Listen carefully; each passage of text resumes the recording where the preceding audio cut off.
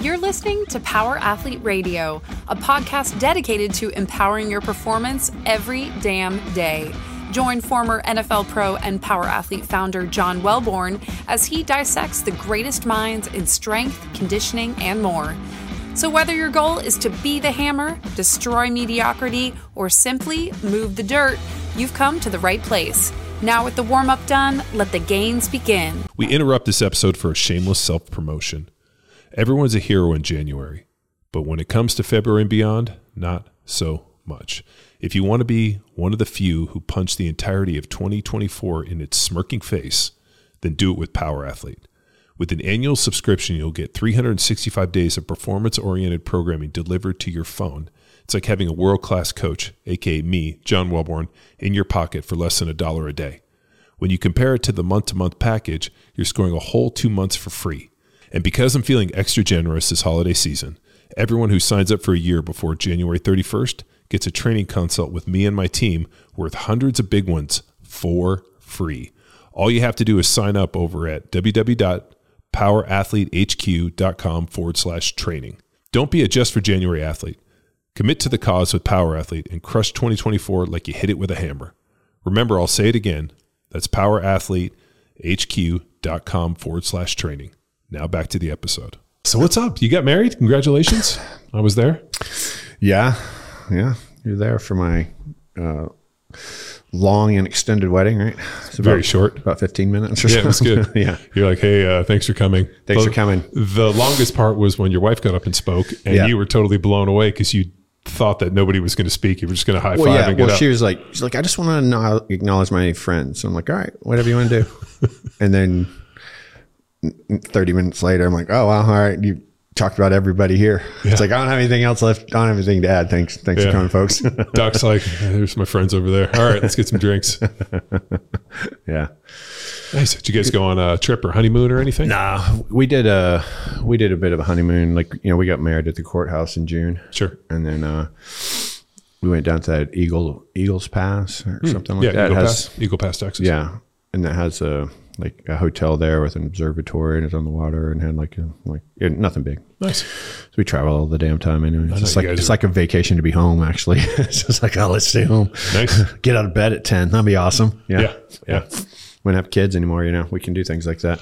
Yeah. No, kids are the interesting curveball that life throws you. Yeah. I'm right in the throes of it. Yeah, you are. Well, how old's Cash? Seven. Yeah. The girls are 12. Yeah, you're still down there. Oh, the one is my daughter, they go to private school, and my daughter, Jamie, has decided that private school is too small and she wants to go to public school, which I'm not real excited about. Yeah, I wouldn't be either. She has 9 kids in her class. One is her sister, and she wants more kids. And I told her, I'm like, okay, you can go for starting for the spring semester, starting, a couple weeks. If you want to go to public school for a semester and see what it's like. And at the end of the year, we'll evaluate grades and whatnot. And if everything, evaluate what she's learning. Yeah. So we had a long conversation about the reason we put them in private school, right? And the education and the track and what they learn versus what they're taught and the STAR test. And we got into it. And she's like, I just feel that having 9 kids in my class, and one of which is your sister, is just too small. And she also wants to play basketball, wants to play sports, and she's on a bunch of club stuff, but wants to play team. So I was like, all right, you want to try? Like for a semester, but at the end of the year, we're going to do a little bit of V-Val. So I had to go talk to her head. And how old is she? 12. She's pretty well. I mean, they're still easily influenced, but I feel like my influences. Man, as soon as she came home and started talking about any kind of mess about people transitioning, I'd be like, you're out of there. Yeah. Like, we're gone. Like, you're going back to private school. So my brother Ed has a lawyer buddy whose son, I forgot where he went. Went to college, came home at the end of the semester. This is like a couple weeks ago, came home end of semester, and his name is no longer Chris. He's Christy. He called my brother and he's like, what can I do?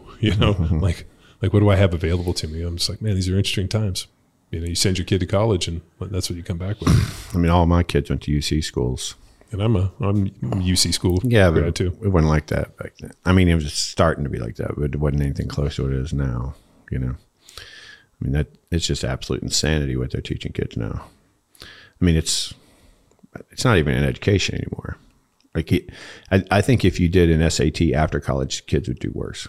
Like, I think kids are getting dumber in school, and they're getting their minds full of all sort of activist bullshit. You know, that has nothing to do with. Oh, you mean the social responsibility piece? Yeah, I mean all the DEI crap and the transgender stuff, and I mean, I don't know, their climate change and like whatever. It's like all the socialist agenda. All the professors are socialist. You know, it's like 80, 90%, well, probably 95% are like pretty far left. You know, like they're all left of center except one or two here and there. VDH teaches at Stanford. He's the only I'm the only conservative professor there that I know of. You know, and you've heard Jordan Peterson say like I'm the only non-left wing social scientist. Yeah. You know, and he's not even, I wouldn't even consider him conservative, really. I mean, he's like, I guess he'd be right of center, but he's definitely not like, he's not like a MAGA guy or something. Like he just kind of, hey, these are the values that make society work. Like kind of let's hover around those. So I guess that makes him a conservative by their standards. Well, he was saying too, if you put 100 women and 1 man on an island, yeah, you're going to come back 100 years later and there's going to be a flourishing economy. Yeah. You put 100 men and 1 woman on there and you're going to come back and there's going to be a whole bunch of skulls. Right. 100. Well, they did the same thing with the trans. Right? No, it was 100 men and it was like you have 100 skulls. Yeah. So we're getting to go see Jordan Peterson. So we got to see him. Oh, that's right. Yeah. After his first launch. Yep. And I'm excited for this one. Just having listened to him on Joe Rogan and some of the other podcasts, he's fucking sharp. Yeah. I felt like when we saw him, that was at the beginning of everything. And that's the beginning of his recovery. Yeah. Yeah. And it was very fragmented. Yeah. I felt like he was overwhelmed by, 1, I don't think he expected what he was going to see. And 2, I don't know if he had enough time to work through it. So that was that first one. Yeah. I mean, I think, I can't remember exactly, but I think he sort of, in that phase was sort of, admitting that he was just kind of finding his bearings again, that, he had, in his estimation, had nearly died several times trying to come off the benzos. Did they put him in an induced? I think I read that in this book. They put him in like an induced coma in Russia. Oh, yeah. I mean, I think he went to 4 or 5 different countries, worked with all these different specialists, and, all he needed was 1 dose of psychedelics. He would have been fine. You think? Oh yeah, for sure. one heroic dose of psilocybin, he would have never needed benzos again. He went through all that crap, but I mean, maybe he did it, but I see that all the time. Like pretty much any kind of addiction gets wiped out with that because it's such a huge reset neurochemically. Like, and it's hard to measure exactly what's going on, but we know there's a ton of changes in neuropeptides. With the work that you've done with the SEAL Foundation, neurotransmitters, all like that stuff. Going down and doing the ibogaine. Ibogaine's the primary one, yeah. Yeah, and then the DMT, keto DMT? Yeah, so they're all DMTs. Even ketamine is like a synthetic DMT, essentially.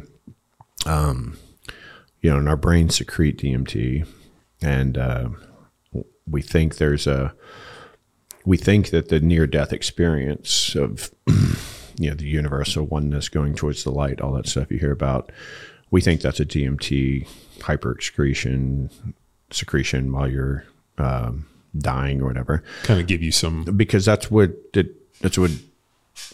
well over half the people report when they do DMT is something along these lines. Think about from an evolutionary standpoint that the fact that the DMT would release in like your final moments to kind of give you some comfort that you're connected to something bigger than. Yeah.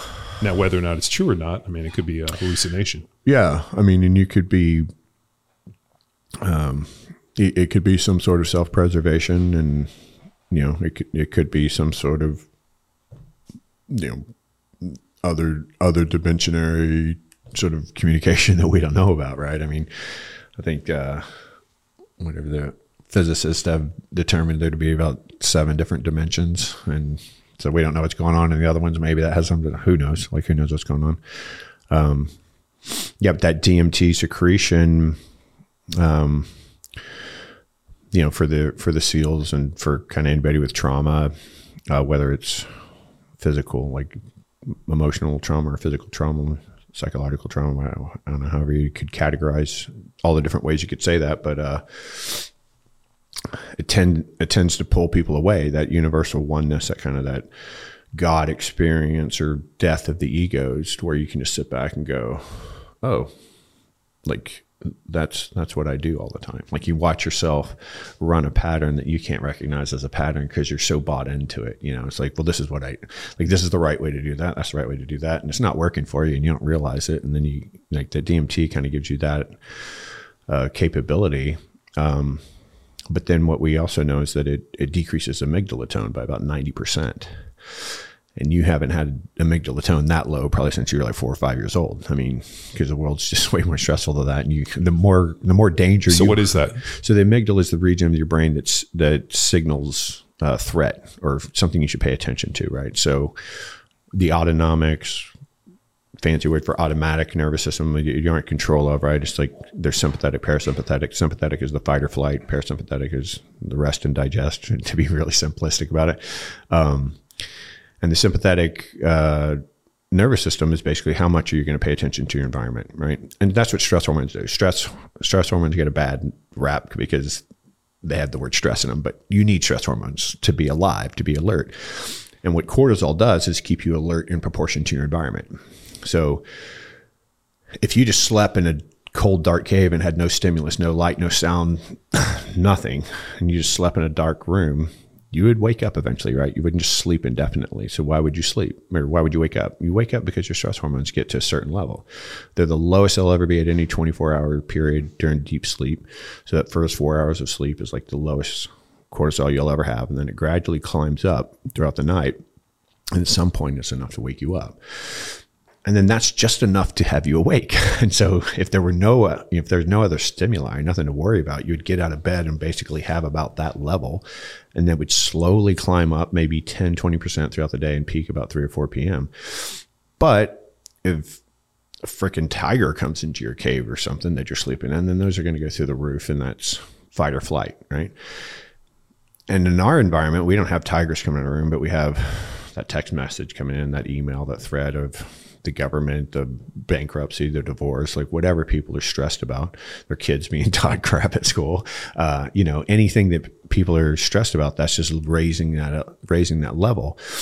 And the amygdala is kind of like the central processing of all your senses. So you're like, we see and we hear and we smell and we taste and we feel and all that stuff, but all that has to be processed and meaning has to be made out of it. And then the amygdala is the one who says that's dangerous. Mm-hmm. Like, pay attention to that, right? That uneasy feeling you get, the reason, like you follow movement, like all that stuff is beyond your control. Like, that's not a conscious thought. It's a sympathetic, which is autonomic. Like, there's no control over that. And so you're stressed. And when you're stressed, your prefrontal cortex doesn't work well because your prefrontal cortex shut down in fight or flight. Like in fight or flight, you're superhuman. You can do, right? You're faster, stronger, better reflexes, higher pain threshold, heart rate's up, blood glucose is up. Like, everything about you is better. You're the best version of yourself, but you're eating yourself as the fuel source, so you can't stay there. But the prefrontal cortex shuts down because you don't want to think when you're in that situation. You want to just immediately react. Well, when you live a stressful life, when you have a bunch of brain damage, which causes brain inflammation, which causes stress to the neuroregulatory systems, where you just have threatening things in your life all the time, well, that sympathetic tone is really high. And so if I can shut that amygdala down about 90%, how much better would you be at making decisions? How much better would you be at making changes in yourself? Because you get this experience, you go do this heroic dose of, whatever, psilocybin, ayahuasca, ibogaine, something like that. They're all kind of a different strain or a different plant, the same thing, correct? So MDMA, as far as I know, bears no resemblance to DMT. Ketamine is almost identical molecularly to DMT. The primary active ingredient of psilocybin, ayahuasca, and ibogaine is DMT. Then there's 5-MeO-DMT, which is from the resin from the frog kind of sweat. There's another form of DMT, this pure DMT that people mix it with, like marijuana. And then I'm pretty sure that the cactus derived things like peyote and mescaline, like those, I'm pretty sure those things are DMT activated too, but it's not something I've studied a lot. We interrupt this episode with a shameless self-promotion. Power Athlete delivers battle-tested performance programming for every kind of athlete. So do you want to go from average Joe to MVP? Then dominate with Field Strong.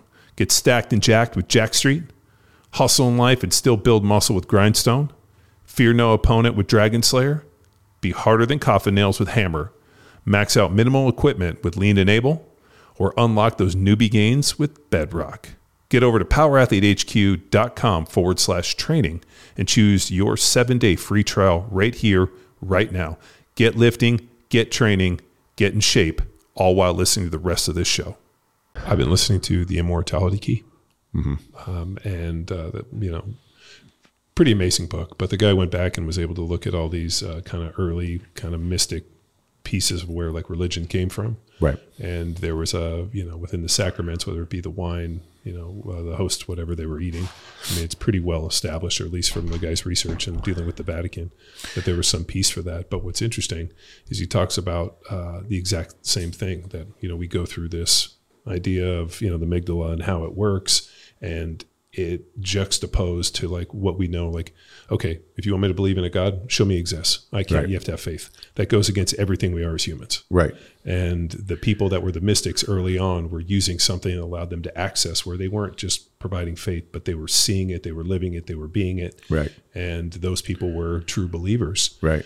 And now we're an organized religion where they're like, oh, well, you don't have faith. And they belittle you, and something's wrong with you that you don't believe in their imaginary friend. Right. And as he was going through the book, or as I'm reading through the book, it's exactly the problems I had at 5, 6, 7, 8 years old sitting in church as they're talking about this. And how do we know? Right. I mean, like everything about us, we're constantly looking for danger. We're looking for scams and this. And then all of a sudden in this one place with a bunch of strangers we don't really know. Right. With a whole bunch of stuff that we're not familiar with. Now we're supposed to believe here when, some guy walks up the street and says, give me your wallet. He's mugging you. Right. But am I supposed to just give it to him? So pretty interesting that, these religious experiences they believe are fueled by it. And then a lot of these, connectivity where all of a sudden people become kinder, more connected individuals after doing this stuff. This episode of Power Athlete Radio is powered by Train Heroic, the most immersive strength training app experience on the market. We've built an online training business by partnering with Train Heroic to deliver all of our world-class training programs like Jack Street, Hammer, Field Strong, and Grindstone. To learn which Power Athlete training program best suits your goals, head to powerathletehq.com/training. And if you're a coach looking to build a business with the best training tech in the business, head to trainheroic.com/powerathletehq. And now back to the show. Yeah, I've heard a postulate that the burning bush was actually some sort of psychedelic. Yeah. And so Moses was sitting there inhaling, the smoke of this psychedelic and having a God experience. Well, and of course, I don't know if that's true or not. So the guy that wrote the Immortality Key, he somehow got access to stuff within the Vatican that nobody has access to. Oh yeah, there's a lot of secret crap in there. Oh yeah, whatever. Oh yeah, and he made friends with these people over like 12 years, and ended up getting like these chalices and this, and like hearing stories and looking at things that other people don't look at. Yeah, it's pretty interesting. The one that kind of struck me was there was a John Hopkins study where I think they were using psilocybin, and these people had no experience with it, and I think they were near death type of people. Right. They brought them in, they gave them heroic doses, and they recorded, this is what I saw, this is what I felt, and their like the recorded kind of experience when he went and he looked at a lot of like the early mystics from what he found in the Vatican were like identical. Right. So, there's an interesting connection for this stuff.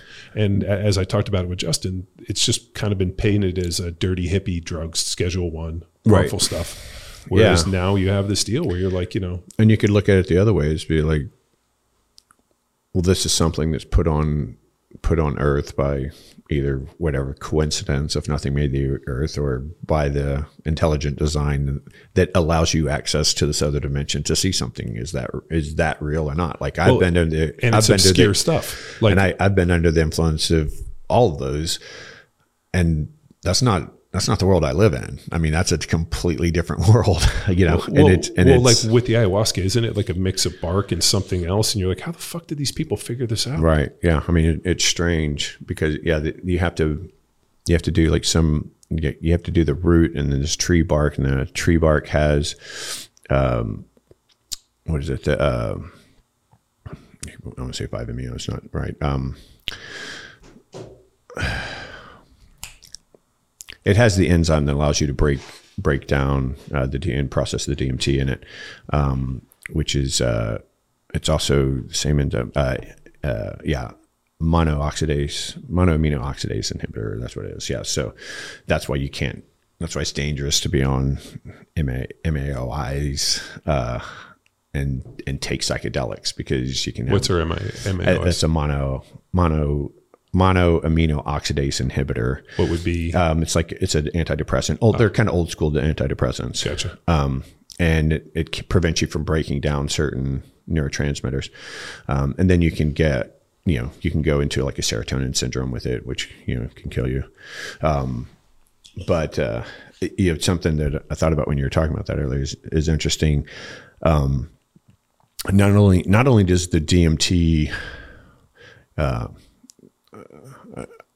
mean, I guess the best word is reliably, but not 100% of the time, obviously, but it reliably kind of at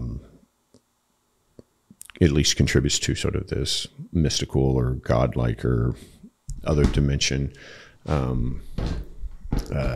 supernatural experience.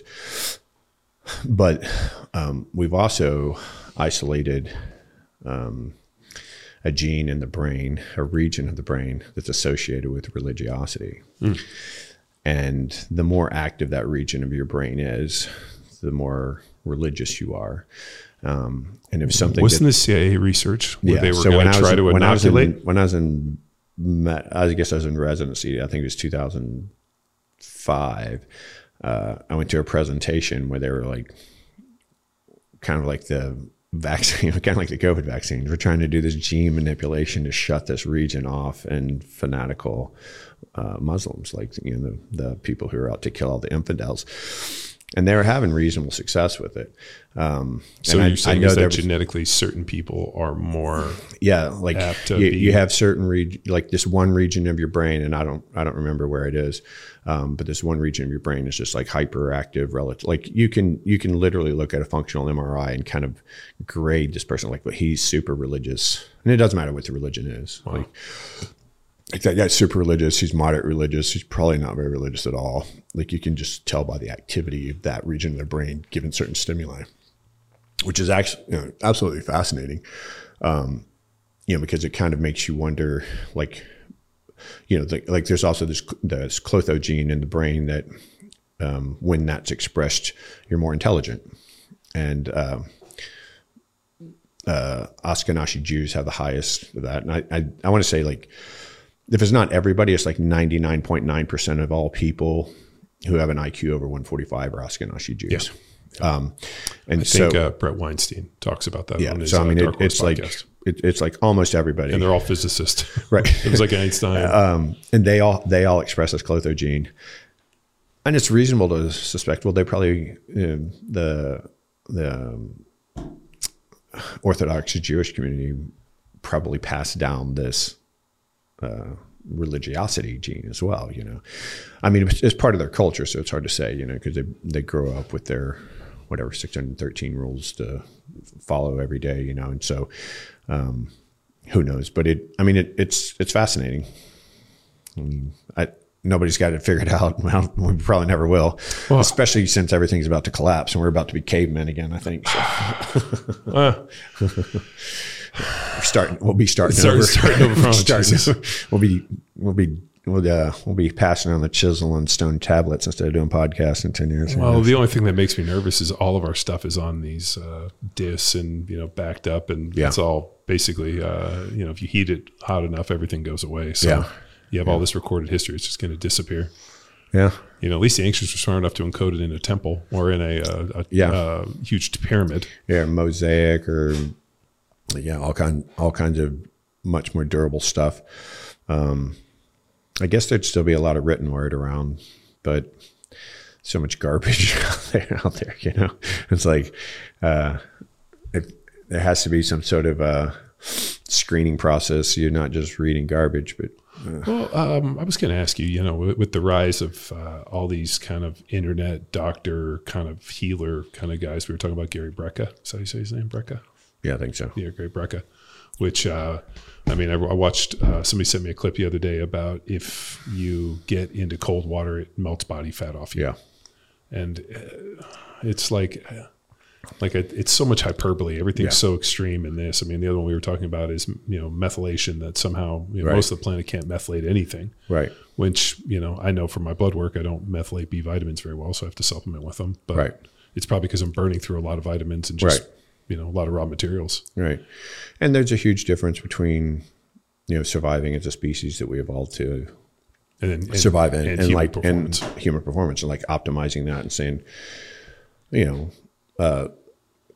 like all other animals, we're meant to become less important and less virile over the course, because, you know, there's the young generation that's supposed to be reproducing and fighting and building and accomplishing and all that, and like the elders are kind of supposed to fade off into the sunset, and like we're like, well, we don't want to fade off into the sunset. Like, I want to be competitive with those young bucks up until the day I die. I fucking do it every morning. And if you're going to do that, then like you're going to have to supplement. You know, like you're going to have to do things that just put you back in that sort of physiologic norm, which, you know, is like how I practice. You know, that's what I do with my clients and patients. It's like, hey, I'm going to make you metabolically, hormonally, physio, like everything I can measure, you're going to look like you're 25, you know, but you're still going to look like you're 50 because you're 50, you know, but like all the studies have you I do found on you, a way to somehow get me to be 26 again? Can you give me an injection and turn me to 26? If I could do that, I'd have all the monies, dude. We just have our own island, and who cares what happened in the world? We'd get about 200 of our friends. We'd move to an island. And everybody's just 26 forever. Everybody's 26 forever. Let everything decay. Who cares, man? So with, you know, I've been fighting to get you back on the podcast, because what I was hoping to do is go through kind of what you do within your concierge deal, and you kind of get a brief overview, but it's very holistic in nature. Yeah. You're measuring not only the hormones, but, you know, micronutrients, and just basically trying to fine tune everything from, you know, sleep to lifting weights to training. I mean, it's a really holistic approach. Yeah.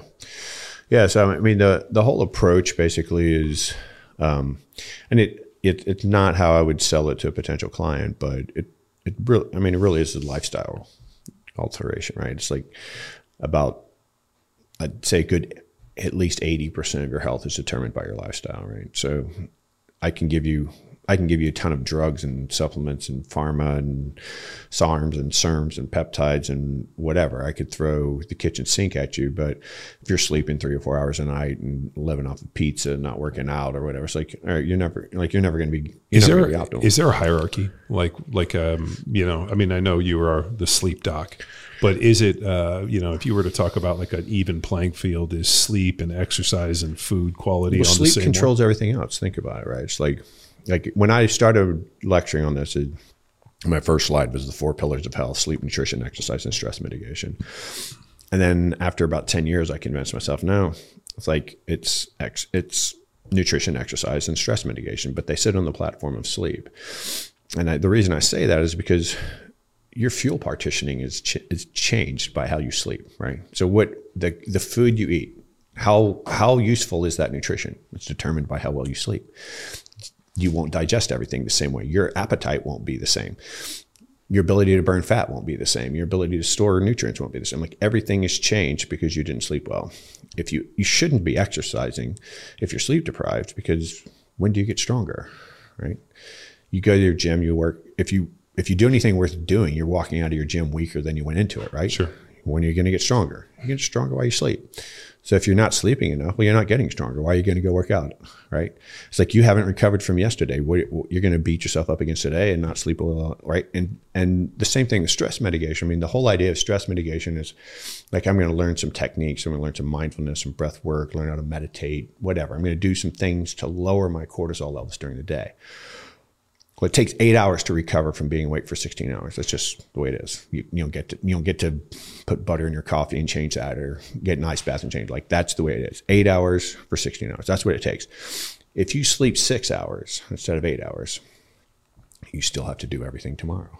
You still have to do the exact same things tomorrow that you had to do if you would have slept 8 hours, but you're not prepared. So where do you get the resources?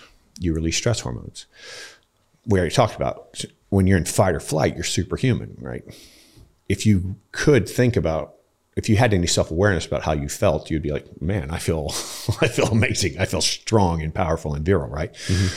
So if I wake up and I'm deficient, like the whole reason I'm going to sleep tonight is to repair everything I've done to my body. Sure. And then to prepare for tomorrow, using today as the template of what I need to be better at tomorrow. And if I could repair and prepare 100%, I would wake up tomorrow unchanged or slightly better. I would never age. I would be exactly the same every day if I could wake up. I can't. When I'm younger, I can. When I'm younger, I can wake up bigger, better, faster, stronger, and smarter. About 25 to 35 is kind of a plateau. After that, I'm waking up 99 point something percent, but not 100% every day, and that's my aging. Well, if I choose to sleep 2 hours less, I'm choosing to age 25% faster, but I'm also choosing to go into tomorrow with 25% fewer resources. And so my body's going to compensate by secreting stress hormones because, like I said, stress hormones keep you alert in proportion to your environment. If your body's really ready for the day, you don't need a lot of stress hormones. If you're deficient in nutrients, deficient in substrates that have been stored, biochemical reactions, whatever, your body's not quite ready for it. Well, it compensates by increasing the stress hormones.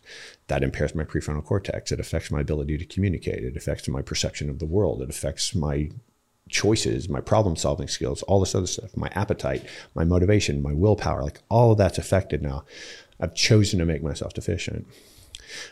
So if you're doing stress mitigating activities during that day, you're just trying to get that back down to like where you would have been if you just slept 8 hours. Yeah. And now if you sleep 8 hours and you do that, well, now you can be less catabolic during the day. Essentially, I mean, this is an oversimplification because two things are always going on at the same time, but essentially where you're awake, it's catabolic. And when you're asleep, it's metabolic or anabolic. Anabolic. Yeah. Well, I mean, like I know for me with my sleep, I get probably around 7 hours. Yeah. But I'm in bed for like almost 8. Right. And I think there's 30, 40 minutes. That's what it is. It's like 8 hours in bed is what I tell people. Yeah. Yeah. If you sleep all 8 hours, great.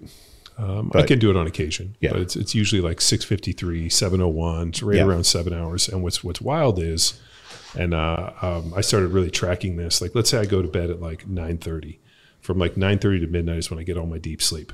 And if I go to bed at like midnight, I only get a little bit of deep sleep, and then I get right into it. So I feel like for me that like 9:30 to about 12:30 is like where I get all my deep sleep. Yeah. And that's where I'll get everything. Yeah. And that's the way it breaks down on a histogram, which is like when we combine all the data from a sleep study, right? So we're looking at your brain waves and your respiratory rate and how much you're moving, your eyelids moving, and O2 saturation, your blood, your brain waves, all that stuff. And we combine them onto like this histogram, which is just a graph of what stage of sleep you're in.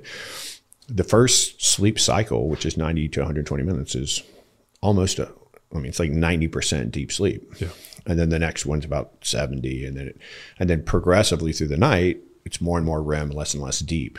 And deep is that anabolic period. REM is primarily working on your brain and emotions and learning and pruning useless information, emotional categorization of things, rehearsing everything you've learned, attaching that to old information so that you can work with that more fluidly. So when you go to bed, when you should, 2 to 3 hours after the sun goes down, kind of in general, is how we're wired. You go to bed consistently, say around 10 o'clock. If you got up at 4, you're losing REM. If you go to bed at midnight and get up at 6, you're most likely going to get rid of deep. And that's if you're consistently on a schedule and then you go off a schedule. Yeah. If you consistently go to bed at midnight, it ends up working. Then it could line up better, and and who knows what you're doing there. But chaotic sleep is the worst. Consistency. The other one is alcohol for me. Yeah. If I have a drink, all of a sudden my deep sleep is fucked. Yeah. REM is fine. For some reason, alcohol doesn't affect my REM. But like all of a sudden, if I'm pretty consistent about an hour 30, hour 45 of deep and about an hour 30, hour 45 of REM, I get about 3 hours total. But it's wild. If I have like a drink or even multiple drinks, all of a sudden you can just it'll be like 43 minutes, 27 minutes. It just goes off the scales. Heart rate goes up. Yep. Stress hormones go up. Breathing increases. Right. So we know this. Research has borne out that alcohol, if you use alcohol as a sleep aid, it will diminish REM sleep by up to 80%. Oh, wow. And then diminishes, deep sleep by about 80% and REM sleep up to 20%. Sleep drugs do exactly the opposite. So when you see somebody who's taking Ambien with alcohol, which sounds like a party. I saw all the time in the SEAL teams, right? What's the weirdest thing you saw happen with alcohol and Ambien? I have a good story about it, but well, I had probably one of the most interesting stories is when I coached Cole's football. One of the players' moms that came to practice quite a bit was a nurse, and she knew that I did sleep stuff, and so she came and talked to me, and she said that she called the cops at her house. So she was divorced, and her kids were at the dad's house, and so she's like, I'm gonna sleep in, and so she takes her Ambien, and then she wakes up the next day and she goes downstairs, and her house has been ransacked. Right, it's like there's food wrappers all over the place. The kitchen's a mess, like furniture's overturned. And she's like, what the hell? So she runs back upstairs and calls the cops, and the cops come and search her house, whatever. And it was her. Like, she had taken Ambien, and then she went down there and was like eating ramen and cupcakes and like, but kind of out of it. So she's like knocking stuff over her and stuff like that. But I've had conversations with people while they were on Ambien, and then talk to them the next day about that conversation, and they have zero recollection of it. It's like an hour and a half long conversation. I'm sitting there going, you don't remember anything? Not a thing. Not a word of what I'm talking about sounds familiar. Nope. I'm like, wow, that's a mess. And the military thought, that it was a completely benign drug because that's what the pharmaceutical industry told them. Because the pharmaceutical industry never lies. No, they're upstanding moral pillars, the benzos killed people because it suppressed breathing. When you overdosed on those, the Ambien won't kill you, but it's a dissociative. So it's like going under anesthesia. It's like, were you dead? Were you still alive under anesthesia? If you've ever seen anybody do conscious sedation, they'll talk to you the whole time they're in a conscious sedation, and they have zero recollection of that whatsoever too, right? And so it's kind of that same thing. It's a dissociative drug. And so once they got sued and all the data came out, on average, it only made you fall asleep 13 minutes faster. You slept for 37 minutes longer, but you diminished REM sleep by 80% and deep sleep by 20%. And SEALs, they came home and had 3 or 4 beers or a couple of cocktails and took their Ambien. So now they had no deep sleep and no REM sleep because it was 80-20 and 20-80. And I would send them into a sleep study, 99.999% stage 2 sleep. There'd be no REM, no deep sleep. And when you know a lot about sleep, I don't even know how they survived that. Yeah. I'm like, I don't know. Like, how are you still surviving? Well, they've been doing it for years. You hit me with a pretty good one, which I had never thought about, which is if you don't sleep, you don't produce hormones. Right. So I know we were discussing blood work of a friend who doesn't sleep, and his body was producing 0 hormones. Right. And yet he was still walking around, going to work and living a normal life. Yeah. Tired and feeling like shit, but like 0 hormones. You're like, dude, I know 80-year-old men that produce more hormone than this. I had a new SEAL client who's retired SEAL, a former SEAL. I want to say he's about 32 years old. He had a total testosterone of 126, a free testosterone of 3, which I didn't know they could measure that low. Vitamin D of 6 or 6 or 7 or something he just had no hormones. His thyroid was still functioning normal, which is weird as hell. I've never seen that before. I'm like, all right, whatever. He's like, I feel a little tired. Yeah. And he's like, man, my motivation just sucks. I just really can't, I'm going to the gym, but I really can't get myself to get after it anymore. I'm like, I'm amazed you're going to the gym. I'm amazed you're breathing. I'm like, it's really surprising. And like even his AM cortisol was almost unmeasurable. He went, got his labs at 8:00 in the morning and had an AM cortisol like 4 or 5 or something. And I'm just like, But with the SEALs too, you're dealing with a lot of discipline. well, you're dealing with a lot of brain damage, right? And you can get pan-hypopituitarism. So like your pituitary itself can just be secreting minuscule amounts of everything, and then that's what you get this whole picture of. And then there's this other problem that's been presenting itself quite recently. Well, it's been presenting itself for the whole time I've been doing this, but it seems to be more common recently. All I can figure is that they don't have androgen receptors, and I don't know what to do about that. Like I've you mean been the studying. androgen receptors are bound, or are they just non-existent? Well, so just hypothetically, like if somebody had no androgen receptors and you were to give them androgens like testosterone, it does nothing. It does nothing. Right. So like this one guy gave. He was older. I mean, like he was in his 40s. And we were going to stay on a pretty conservative track, but I was just going to start him off with like two months worth of hormone replacement, and then just taper him off and like keep him on a trajectory to be able to produce his own. And you know me, I don't give a ton of testosterone. It's like I'm giving like maybe 120 milligrams a week, and it's like kind of 80 to 120 depending on how it falls in that week. And he came back with a total testosterone of like 3,500, and the free testosterone of like, out of a scale of 26, he was like 250 or something like that. I was like, how much testosterone are you taking? He's like, what you told me to take. And I was like, okay. Wait, so he was so he 3,500?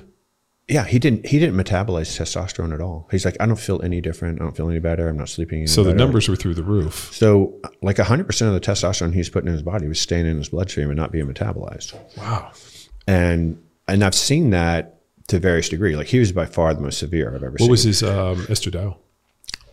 I don't remember, but it So wasn't super high. So like none of it was converting to estrogen? No, he was staying at testosterone. He was staying with a really high testosterone, really high free. And I tested this after a month. So sex hormone binding globulin hadn't really had enough time to climb up a whole lot. I can't remember if his estradiol was high. It probably was. I mean, with 25 or 3,500, whatever his total was.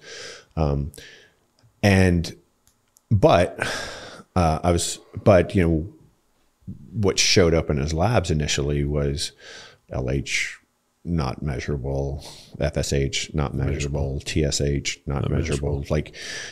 And so I was like, well, I don't know if this is just brain, neuroinflammation, everything's being squeezed down and we can move this or not. And so, of course, when I was treating him, I was stimulating his luteinizing hormone and thyroid and all that stuff. And I was trying to ramp him up, and nothing changed. Like none of his pro-hormones, none of his precursors increased either.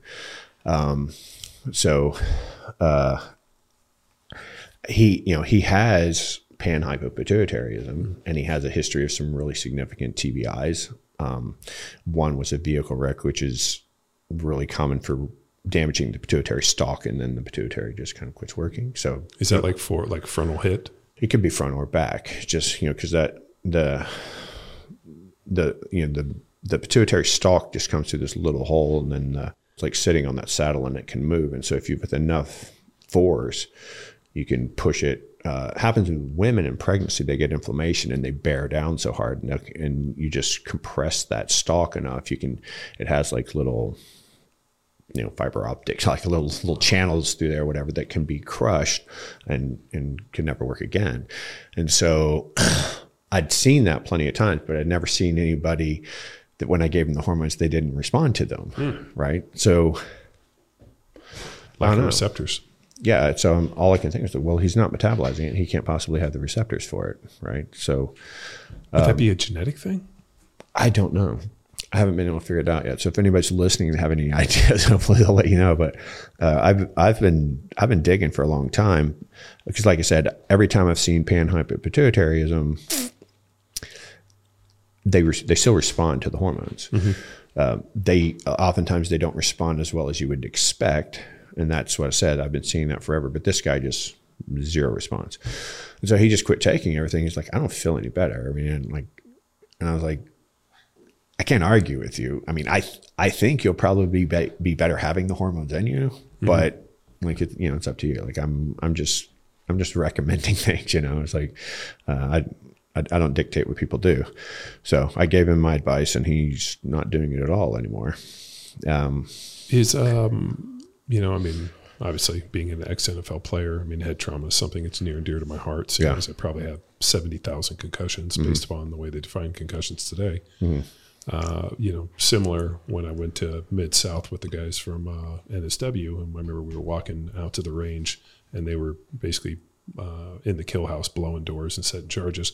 We walked by right as they detonated a charge. Yeah. And I want to think, it was the percussion and the explosion and like the feeling. I jumped like 10 feet. I was like, holy shit. Yeah. And they were like, yeah, that's a quarter blast. Yeah. They're like, when we put a full charge on there, like it's fucking ring your ears for a month. And those guys were blowing those through. So what was when we got out to the range, the guys asked me, is the feeling that you felt of that explosion similar to the hits that you took in the NFL? And I was like, it's very different. Yeah. That was like ours were, violent contact, but the percussion of that, like I felt it in my head. Like I felt that through my entire body. Like it fucking, like the shock wave went through my body. Like, you see, the Fantastic Four, and they got hit with the thing and it like went through and they sucked their souls out. That's how I felt. Yeah. Whereas I never felt that in the NFL. Like I felt the collisions and the impacts and all the deals that we went through, but it was a very different feeling. And the amount of TBIs, and I wonder if like the violent nature of those explosions is very different than two helmets colliding. Yeah, well, unfortunately, the sequelae of those TBIs have been very common in both of our communities, or consistent across both of our communities, is suicide. And just like NFL players, SEALs knew that there was something wrong with their brains, and so they started shooting themselves through the heart. With notes, hey, have them look at my brain. Look at my brain. Larkin was the first one. His father was a SEAL with me, and he, I can't remember. I want to say 2012-ish or something. Maybe he suicided. Maybe about a little the same later. Time as Junior Seau. And so he shot himself through the chest. Wanted his his brain autopsied. Yeah, he was an 18 Delta trauma corpsman, so he understood the medical component of it, and he understood there's something off with him. And the Western care doesn't work. There's no more plain way to say it. It just simply doesn't work. You mean there's no pharmaceuticals? There's no pharmaceuticals that work. None. Zero. They don't work. Period. I've watched this for 20 years now. It doesn't work. It does not work. There's no help in the psychiatric field. There's a little bit of help in psychology with a good CBT practitioner, like somebody who can change the way you frame things. Maybe you can get some help there. The psychedelics, game changers, 100 magnitudes more powerful than anything else we have. I still go with hyperbarics. Hyperbarics is great too, but hyperbarics is a long window. Yeah. Right. So when somebody's about to start their pistol, you put them, you send them to Ibogaine, right? Why is the Ibogaine? I know the general idea of ayahuasca being the mother and Ibogaine being the father, and they kind of have these terms for it. But the Ibogaine comes from a plant in Mexico, correct? No, Ibogaine's Africa. African. Yeah. Whereas the ayahuasca is from the rainforest, and then the Amazonish, Peru kind of stuff. Yeah. The mescaline would be like the San Pedro cactus. Yeah. So these are all this similar psilocybin, substance. I think, is kind of ubiquitous. Universal. Yeah. But these are similar kind of. Yeah. Like the DMT is the effect. Seems to be the effect. The reason SEALs go for the Ibogaine is because it's the hardest one, right? It's the one we initiated with, right? So, I took the first SEAL down to get treated. Yeah. And he was just a dear friend of mine, and he'd been through Western care for 8 or 9 years, and nothing was helping, and he was matter-of-factly suicidal with no emotions about it. And all they start doing is just giving you, this is the same thing that Kyle Turley went through. They just kept giving him more and more meds, and every time he would come back, there'd be another med. Right. Next thing you know, you're on 14 of them, you're feeling suicidal, and the guy's like, we just need to fine-tune the meds. Yeah. We're giving you this, and they just are like trying to like find the right recipe. Yeah, these make you piss yourself. These make you shoot yourself. We give you, it's like, the doctor described it to him as an EQ, like trying to tune for music. Yeah. You just got to figure out what the right knobs are to turn. Right. Yeah, it doesn't work. And I'm like, shit. And so, what we were getting into, so the blast injuries versus the contact. So CTEs that term that they deemed for the NFL is basically, it's like, okay, you hit your helmet here, your brain hits there, your brain goes back and hits that. So you kind of here, there, or maybe here and there. And so you kind of have like this distinct pattern of like chronically inflamed or dead neurological tissue. Yeah, and then that tau forms. Yeah, and then your body, like the cobwebs. That those beta amyloid and tau proteins, those are kind of like protection against inflammation. So atherosclerosis, right? Atherosclerosis is an inflammatory disease. I don't think it has anything to do with cholesterol personally. It's an inflammatory disease. And when your body gets tired of fighting and inflammation, it just walls it off. It puts calcium over it and just like put a brick wall there. We're tired of fighting that. And that takes care of it. Well, tau proteins, beta amyloid proteins are kind of the same thing in the brain. It's like chronically inflamed, just wall it off. Like, let's quit messing with this. And so, like I said, in NFL, pugilists, whatever, you can see these patterns where what they did with the SEALs, and this was done after Larkin's autopsy, because they're trying to figure out what the hell this pattern could. So they made a skull that was completely transparent, with about the same density as bone, the plastic. Like those bodies that have like the killing foam, where they show like the yeah. And then they made the brain with every layer. So they made a dura layer, they made blood vessels, they made gray matter, they made white matter, they had the vesicles in there, they had fluid in there. And then with high speed photography or low speed, whichever, I can't remember how to guess, but the one you can slow down, super slow. It's high speed. And they turn it down. So they do the blast, and then they watch the blast wave go through the brain, right? And so you can see it, and it's really cool. And there's not a whole lot of room for movement, but you can see it move, just like when you've seen a video of a blast. Dude, I felt this blast. Yeah, it was weird. It was like a wave of energy going through me. You see dust fly, and you see trash fly, and you see trees wave, and you see cars sway, but everything's moving at a different rate. Well, the same thing happens with this. So the different densities of your brain move at a different rate. So the durasec moves at a different rate than the blood vessels underneath it. Those blood vessels move different rate than the gray matter they're communicating with. That moves at a different matter than the white matter underneath that. That moves at a different matter than the vesicles beneath that. And so every time they move at a different rate, they shear. And so it tears it apart, little micros. And that blast injury that you're talking about is significant. But in JAMA 2008, 2009, August of 2008 or 9, I can't remember which, JAMA published an article, several thousand people. They'd studied, there's this imaging called DTI, and they can see a single neuronal tract break. And it's like the most minor TBI you could possibly get. There's no way you could perceive that, but it's like, okay, we'll call that a minor TBI. And that was at 1.09 Gs. They got that from the acceleration changes on a roller coaster. And so if you extrapolate that out to blast force, if we were inside of this room right now, because your walls are so dense and we're shooting M4s, every bullet's 35 Gs. Not to mention the blast that we opened the door with, the Carl Gustav, 200 Gs for the guy shooting it, 300 Gs for the guy spotting it, 50 cal in the back of a Humvee, 65 Gs every round. Our fast boats transit at 60 Gs, peak over 100 Gs. That's actual force, not blast. Yeah, because right. Yeah. So, to your point, just like the NFL, thousands and thousands and thousands of brain injuries, and we keep coming up with this more and more amazing protective equipment, but we're wrapping it around a marshmallow. The thing inside is still getting damaged. It's surviving it. I'm still shocked that evolutionary our brains are this delicate to these. I mean, I know we didn't evolve with these things, but you had to think that falling, trauma, fighting, punching. I think when you fell off of cliffs, you died. Yeah, but I mean, think about the amount of. I'm trying to think like, okay, so 2 million years ago, some other dude socked a guy in the face, and we've been punching each other in the face for the last 2 million years, and our skulls and our brains haven't evolved with everything else. Well, no, I mean, there's a physiologic max, right? I mean. You could make the same argument for our bones shouldn't break if we do things that we commonly do. You keep in mind, I mean, for the vast majority of evolution, you died because of trauma or because you fell prey to another tribe, another clan, or an animal. Yeah, something ate you or just killed you, tore you up, poisoned you, you got bit by a snake, whatever. So, if you think about, you look at UFC fighters. I mean, they're in their 20s. They get punched in the face 10,000 times a day.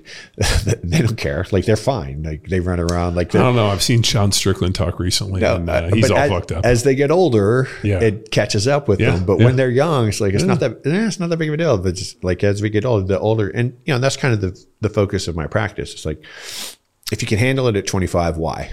Why can you handle it at 25? You can't handle it at 55.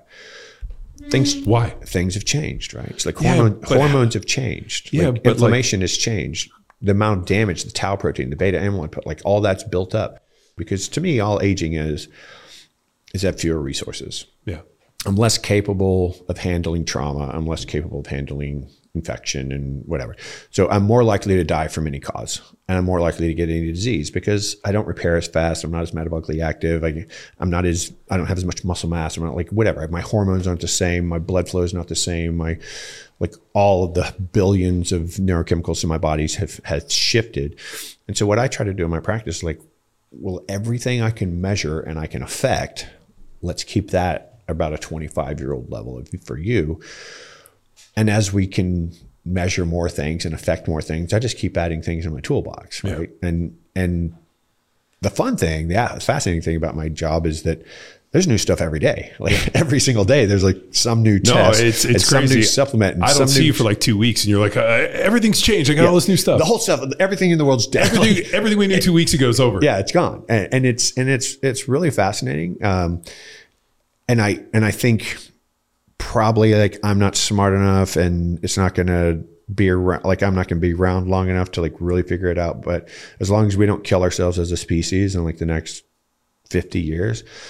I mean, maybe 20, 25 years. I think we have a real shot at basically cracking this code on aging. I don't know about, this idea of super longevity. Maybe not. But I don't know if I want to live to be 150 years old.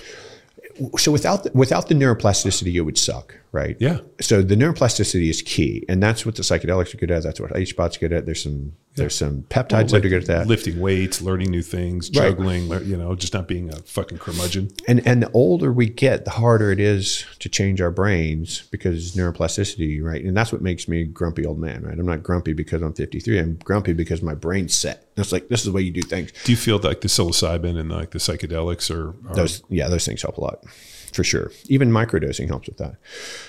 I don't know how much that affects durable changes, but I can tell you, actually, the harshest psychedelic I did was ayahuasca. That was horrible. Tell me about it. Horrible. Tell me about it. Because everybody else I've talked to tells me it was life-changing. It was the most amazing experience. They connected with, they sat with Mother Ayahuasca, and they're a part of this universe. I've listened to all this stuff. You're the only person I know that's like, it was fucking terrible. It was terrible. The one that was supposed to be terrible, Ibogaine, was no big deal for me at all. And psilocybin was amazing. Why was, what was wrong? You think it was the environment of the ayahuasca? I think so. So one thing, I was naive to every drug in the world.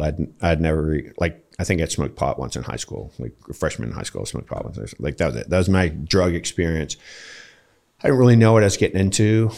I went in there with the kind of a weird social crowd here in Austin that you know very well. Who aren't really my people.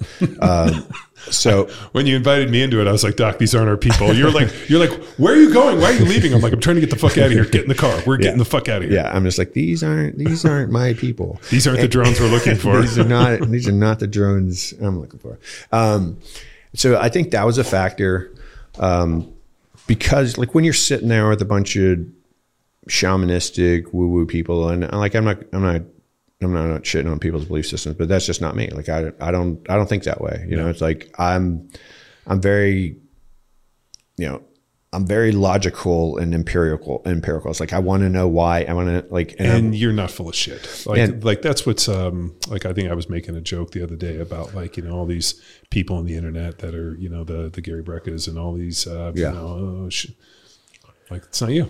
Like you're like me. Like you couldn't get up there and bullshit people. I could make a lot of money if I could bullshit like that, but I just can't. That's what Rob Wolf tells us. He's like, I wish we were better liars. I just can't do it, man. I'm just like, that's not true. It's like, yes. So when I did the ayahuasca, I was with a bunch of people that saw the world completely differently than I did. I didn't feel like this was a safe evolution, right? Because I'm about to lose my mind, right? And I still have, the retro idea of people kill themselves on this, run through plate glass windows, like whatever. So, and I'm in there going, a bunch of little skinny hippies, like, what if I do flip out? What are they going to do about it? Like, if I start throwing people through the walls, what are they going to do? Like, I don't know.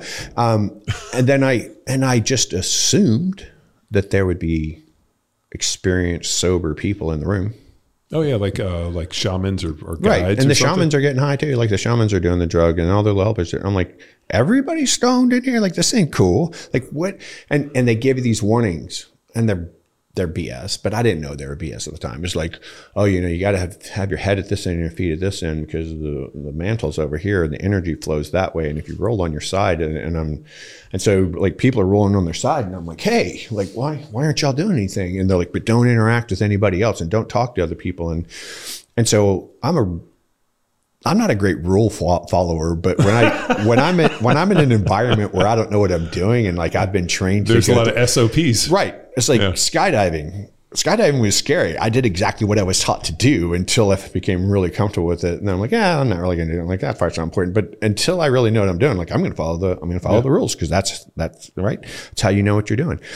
And first of all, like, so that was a bust. But the first thing was I was super sensitive to it. And I don't know if it's because I'd never taken drugs before, but like, I was tripping out. So they give you like a thimble fill. You go up to what they call the mantles, like a bunch of voodoo stuff, chicken bones and crosses and crystals and stuff. And you go up and they pour you your cup, and you.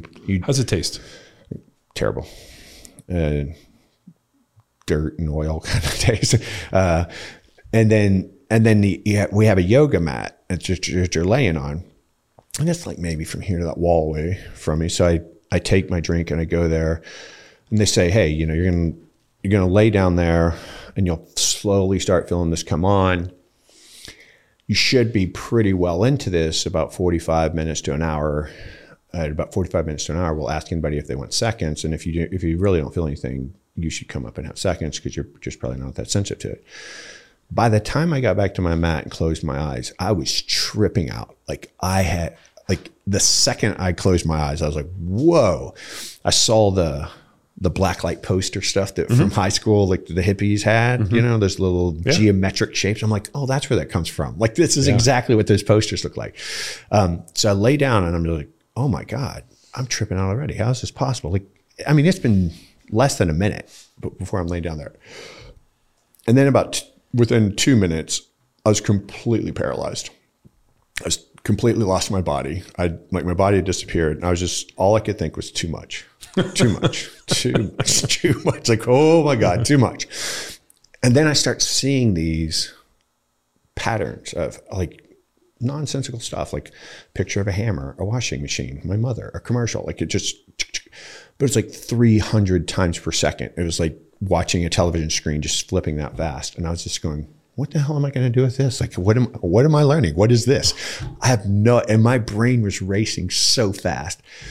And anyway, and then I would go into these completely dissociative, just weird worlds without words. You can't really describe, just 100% emotion, feeling, and weird. And you come back into that, and you're just like just oscillating up and down and up and down. And I was like, Jesus Christ. And you lose all sense of time, right? And I'm just like going, man, this is exhausting. Like, I hope this is almost over. And it's 4 minutes in. And then I hear him go, anybody want seconds? And I'm like, oh, shit.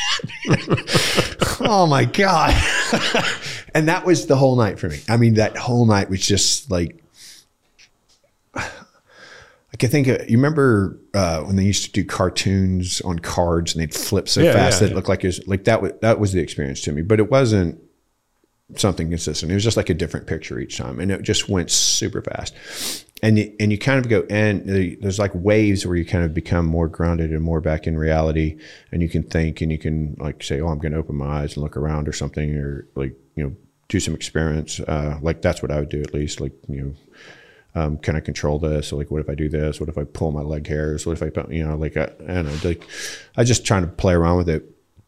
And it just, it's just unrelenting. Like when you're going out, like you're going out, there's nothing you're going to do. Like when you're going to dissociate, like you're just going to dissociate. And I tried to think of things because I'm going into just going, well, maybe I have some stuff to deal with that I don't know about. Right. Because I don't really feel like I have anything to deal with. Like I'm a pretty happy dude. Like I don't really think I'm subject to depression or pessimistic, nihilistic thoughts or whatever. So I'm just like, I don't know. Like, let's see. And I know there's some really bad crap that happened in my life and some things I probably haven't processed. And I couldn't think of them. Like I'd be like, show me this. Like I want to think about this. I want to see if there's anything there. And I couldn't get there. I had no control. And that's the whole idea. You're supposed to let go, like let go, surrender. And I was like, I'm surrendered. Like, I'm not like, I'm not fighting. Like, let's go, like, show me something. It was just super frustrating, but it was like so much information and so fast. And then I went back to my room and I just talked in my phone. I just did a voice memo and I just talked for like 15 minutes, everything I could possibly think to say. And the next night was about the same thing. So you did it 2 nights in a row? 3 nights in a row. Why? And then the third night comes around and I'm over it, man. Like I have zero interest in doing this again. I'm like, all right, whatever. But kind of peer pressure. Like I'd signed up for the weekend. Why do they do it 3 nights in a row? I don't know. It's just kind of one of those shaman ritualistic things. So there's all sorts of shamanistic things to these medications or whatever you want to call them, sacraments, medications, whatever, drugs. There's a lot of ritualization around it. I was really investigating that because I wanted to see if it would be an alternative for Ibogaine? The Ibogaine for the seals. Because Ibogaine can be dangerous, especially if you're on a lot of medications, if you're drinking a lot or whatever. And obviously we're putting people through there who aren't in a good place, who we don't have time to clean up and get them off a drug. So I thought, but it was so ritualized and there's so much chicken bones and shaking and rattles. Did you have and to like, get up and dance? I was like, man, if I put doing 10, like your interpretive dance. Yeah. I was like, if I put 10 seals in here, that dude would be Riggish taped up in the corner, with that gong handle sticking out of his butt. I'm like, so that was kind of my main reason for doing it. And by the third night, I was just like, I'm over it, but I'm going to do it because I said I was going to do it. And I came here as a group and I just like kind of took it and laid there just like grumpily. And I just tried to experiment, like see if I could count time and see if I could stop myself from going in. Did same thing. It hit you immediately. Hit me immediately. Yeah. Did you have the same experience 3 nights in a row? The second night was a little bit better. There was a period of it where it was just kind of like very urethral. Like there's just like, do you think there's different like strains or brews? Yeah. So, I mean, that's one of the plants. I've been to some restaurants and some bars that pour you a great drink. And I've been to other ones that taste like battery acid. Right. And you order 2 old They're fashions. using the same liquor, right? Yeah. And it's like, how are you making this so different? Yeah. Right? I'm ordering the same liquor out of the same manufacturer that I know is consistent because I have it at my house or whatever. And it's terrible. And so like it depends, like they got to get the ratios right. It's how long do they boil it? It's how fresh is it, I guess? Like when did they make it? When did you get it? Like usually when you get ayahuasca here, it comes from Hawaii. So how long did it take? And it comes in like a big freaking 16-ounce water bottle or 20-ounce water, like plastic water bottle, It's like, how much of that's, how hot is this thing got? Like how much leaching BPAs. Like how much BPAs am I getting through my system? How much of it's been degraded by sunlight? Like, so there's no dosing that. Whereas the Ibogaine they've reduced to a salt and they can weigh out. And I think the Ibogaine falls off at higher body weights though, because they calculate that with your body weight. And every guy who's like my size-ish or bigger all feel like they get underdosed.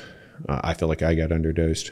One of my buddies I went through buds with, he's probably, 10, 15 pounds lighter than me.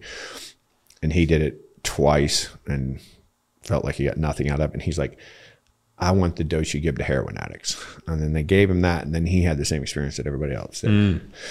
But then there's some other dudes who are like pretty good sized guys, 220, 230, who they do the standard dose and they puke for 36 hours and they're out completely gone for a day and a half. And I basically watched, it's like I was watching television on an iPhone across the room. Couldn't really understand it. Just kind of that same thing, like flipping channels. couldn't really tell who it was or what they were saying. I was just like kind of trying to watch that and pay attention to it, and just got bored with it and fell asleep. So it lasted about 4 hours for me, and not much of it. Maybe just metabolize it quickly. I mean, because if it's quick in the front door, it's gonna be quick in the back door too. Yeah, and that might be it. And when I did psilocybin, that was like I had some really amazing, like profound experiences with that. But I also came out of it way faster than everybody else. So it might just be a metabolic rate, like however my brain processes it. So whatever enzymes. Maybe it's a survival instinct. Could be. It could be. So I think when I did psilocybin, most people were. It was like solid 6 hours to kind of 7 hours that most people took to kind of process it all. We did that 2 nights, and first night I was done in 4 hours. Second night I was done in 3 hours. Wow! But when they come by and ask you if you want seconds, like there's no way I want seconds, because like I'm orbiting Saturn when they come and ask me if I want seconds. Like I'm so far on the psilocybin, you mean? Yeah, I was just like, there's no way. Like, you kidding me? Couldn't imagine being more dissociated than I am right now. No, I remember, reading through Paul Stamets' book and all that stuff. I mean, they were talking about different heroic doses and this, and somewhere around that 5 grams. Yeah. And Matt Vincent posted something about taking like 9 grams. And I was reading the stories about people on 5 grams, and I'm like, oh my God, 9 grams. But he's well skilled in that, and he's not new to it. So I bet you there is something where if this is something you regularly do, it's probably a dose related thing. It's kind of like alcohol, maybe. Yeah. You definitely have to build up enzymes to break things down. Yeah. Like the more you expose your body to it, your body's going to figure out a way to process it. I'm a terrible drinker. I'm like 1 or 2 drinks, I'm smashed. I just don't drink enough alcohol. Right. And I've been out with, guys like, some of the SEAL guys or even NFL players, and if I can drink a bottle of booze and be fine. Yeah. I think it comes down to a skill, which I'm totally fine to be a lightweight. Yeah. I'm the cheapest date on the planet. I'm the same way. When I was young and like a SEAL, kind of that age in the 20s, like it's cool. I couldn't get drunk. Like I couldn't get drunk off of beer. Like I could drink as much as I could possibly tolerate to drink, and it didn't make me drunk. I'd need like liquor to get drunk. And now I'm the same as you. It's like sometimes I get like 1 margarita, I'm halfway through it. I'm like, geez, right. Like, that's enough for the day. You're like, who's pouring these things? Heavy hands? I mean, my eyes are starting to cross. I'm like, my goodness. I actually did that with a Coors Light not too long ago. When I went to San Jose for that podcast, I hadn't had a drop of liquor since my wedding. And I had a Coors Light in the airport just because I hate the whole experience of being in an airport and flying and all that crap. And I'm just like, oh, maybe settle my nerves a little. And I was loopy. I mean, by the time I walked down to my gate, I was like, wow, like I can't drink at all anymore. Yeah. But my father's an alcoholic. So like the son of an alcoholic, the son of a male alcoholic, it's like you can almost guarantee that you have twice the amount of alcohol dehydrogenase as most people. It's something that's really, if you don't ever use it. Yeah, it's only male to male. Yeah. What about like my wife's father was had a problem with drinking? Always wondered about. Yeah, it can go to the daughter. But it almost always goes to the son. Like Kate's ability to metabolize alcohol is almost zero. She's like, have 1 drink, ooh, and we used to joke that like there'd be like a guy go, yeah. And all of a sudden, you've got a dart in your neck, dude. Seriously, we would go out and like Kate would have a drink, and my brother would like look over and he'd be like, "Dude, did Kate just get ninja blow darted?" She'd be like passed out. I've never seen anybody like go from 0 to nothing so quickly. Her and Brandy should drink together. Oh my God, Brandy's terrible. I'm like, you guys are the worst drinkers. The fact that you haven't been abducted and ended up in Mexico with duct tape and shovels. Amazing, yeah. I'm like, this is crazy. You remember that little house I lived in Zilker? Yeah. And that couch was up against the wall of the bathroom. It's like whatever that was, not even as far across as this room right here. And the first time Brandy was over at my house, and I made margaritas, and she hadn't even finished a margarita yet. And she's like, I gotta go to the bathroom. And she gets up and she starts walking, and she just leans more and more and more. And I'm like halfway, like, should I, like, I don't know if I should. And by the time I feel like I should definitely grab her, I feel like it's too late. And she just barely gets to the door frame and catches it. I was like, you don't drink much, do you? She's like, no, not really. Yeah. Which to me isn't a bad thing. It's kind of a, you go over and have like a glass of wine and you're fine. But I mean, I can't imagine sitting there and slugging that stuff back day after day. It's rough. And it's so hard on you metabolically, and it messes with your sleep so bad. And it's just, well, I feel like you can process, like this is, I think you and I discussed this in private, but, like even like, a lot of these young bodybuilders use these like Tren and some of these really, really toxic drugs that aren't been approved for humans. I mean, they're basically cattle drugs that they've some taken down, these guys are using. And these guys in their 18, 19, 20, 21 use it and really have no effect. Whereas if you were to use those same drugs in your 30s or 40s, you have some fucking catastrophic things going wrong with you. So I wonder if when you're young, you're probably still in this kind of positive growth state up until about the age of 26, you can, probably torture yourself pretty good, take a bunch of illicit drugs that are probably meant for cattle and drink alcohol and do these things and tear yourself up and probably not have the same effect. Whereas if you do those in your late 30s, 40s and 50s, you're going to have some catastrophic problems. Yeah, I mean, you're so metabolically durable because you're the prime of the species at that point, right? You're supposed to be reproducing, providing, protecting, and whatever, battling. And you think about how we evolved to hunt, like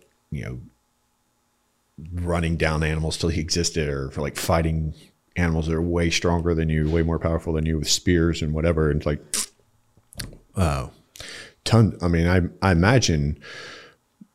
The equivalent of war, which probably monthly, quarterly. I mean, daily. Maybe daily. I mean, it just seems like probably any time you saw somebody from another tribe or clan, like it was on, right? Yeah.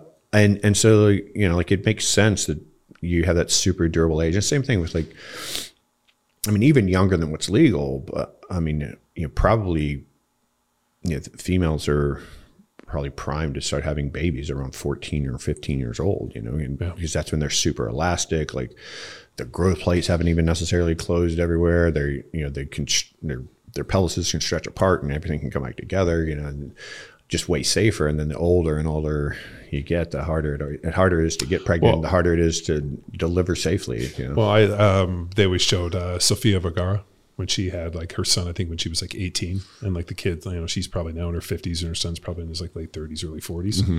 And like you see her and like she had this kid so young, and it's like, she looks, one of the more beautiful women I've ever seen. Yeah. And it's just, like that ability to have it. But I wonder about the durability too, as we age. I wonder if there's a huge genetic component.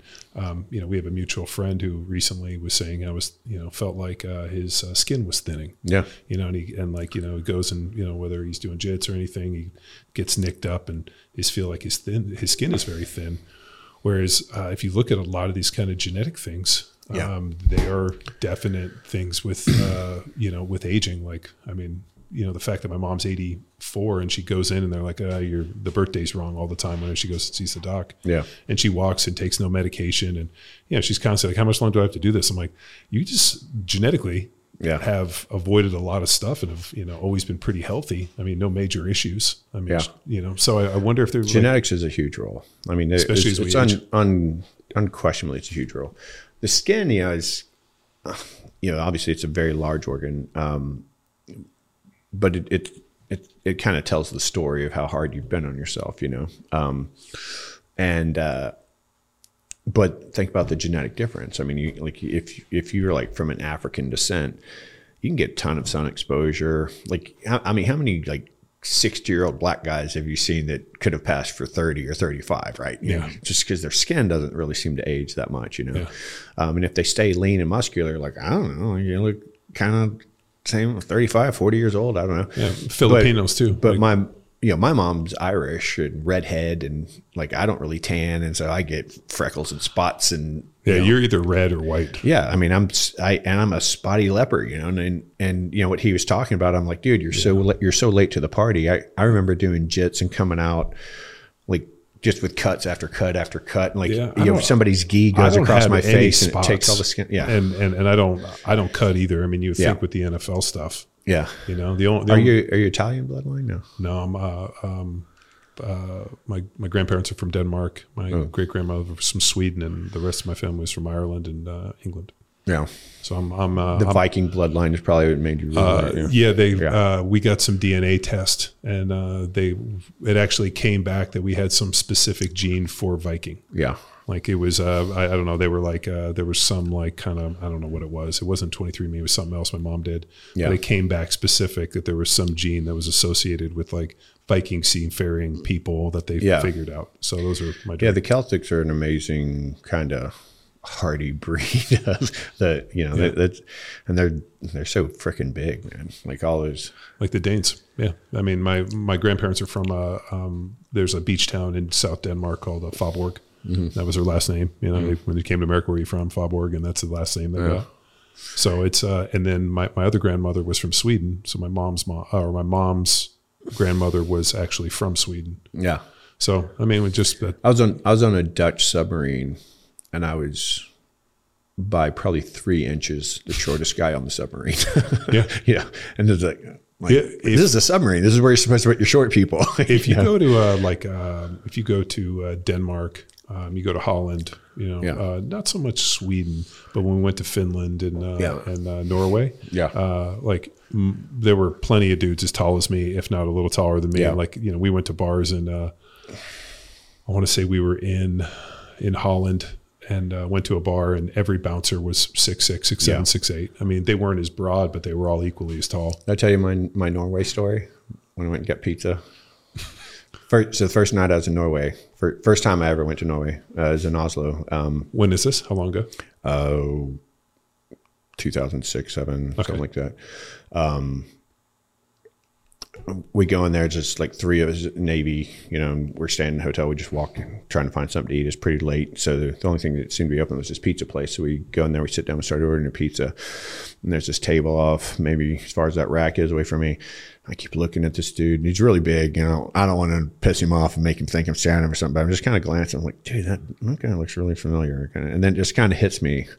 I'm like, that's Sven Carlson, dude. Oh, fuck. World's Strongest Man. So I walk over, I'm like, are you Sven Carlson? He's like, yeah, I am. Come here. And he like pulls me in, sits down and talks to me for like 3 hours. I mean, just nonstop. And I take a picture with him, and there's this picture of him. He's like leaning on my shoulder, and I look like a 6-year-old girl next to him or something. He's so thick. And bro, I mean, he's not super tall. He's not as tall as you, but he's just like so freaking big around, and just everything was so thick about him. I was like, wow, it's a different species or something, man.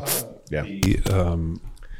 I read something recently that in Iceland, the language and the people have been so homogeneous for so long that even like the runes and the texts and the writings from like 1,000 years ago, the average person can still read. Wow. So like, like they'll go to these churches and carvings and they do like they can still speak and this. I mean, it really hasn't changed that much. And I can't read the text of a 23-year-old. Yeah. And I know my daughters text me and I have no idea what they're saying, but they just haven't evolved that much. I mean, it's just been such an interesting homogeneous society. Yeah. And but we had a funny Norway story. We were there. We taught. I'm terrible at geography. Like people are like, hey, you should come to Norway. So we were going to Sweden. We were teaching a bunch of stuff. And I'm like, oh, let's go to Norway. Yeah. So I figured they would be near Oslo. We ended up in Bodo, Norway, which is actually in the Arctic Circle. It's a fishing town. Oh, wow. We go there in the summer. Way up there. Yeah. The cool part is it's like the world's biggest maelstrom, which is like the big swirl, so we got to go see some really amazing stuff there.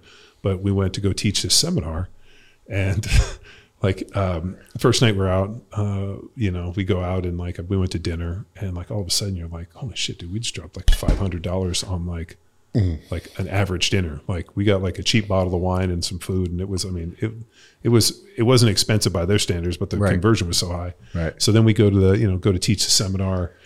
It kind of fucked us up because the sun didn't go down. So we went to sleep in this, and I think we were disoriented. So we got there a little late, which of course everybody there had been there early, and they were pissed at us for being late. But we show in, my jokes are bombing. And finally I was like, well, all right, dude, like cut us some slack. We just flew halfway around the world. Like we'll fucking get going. So we break for lunch. We go to Subway. We got 3 6-inch Subway sandwiches, chips, and drinks, and it was the equivalent of $125. Yeah.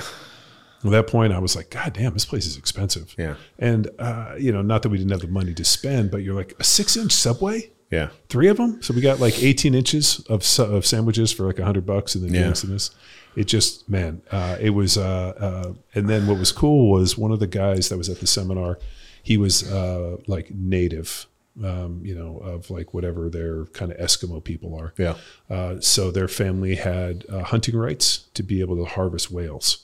So we went out to this like local yurt, and the guy had cooked us this traditional Norwegian deal, and it was seal blubber that was frozen, and then there was this stew with whale meat. Mm-hmm. Oh, sorry, it was whale blubber, and then seal meat, and like all of this like traditional food, and then we drank what like their version of mead.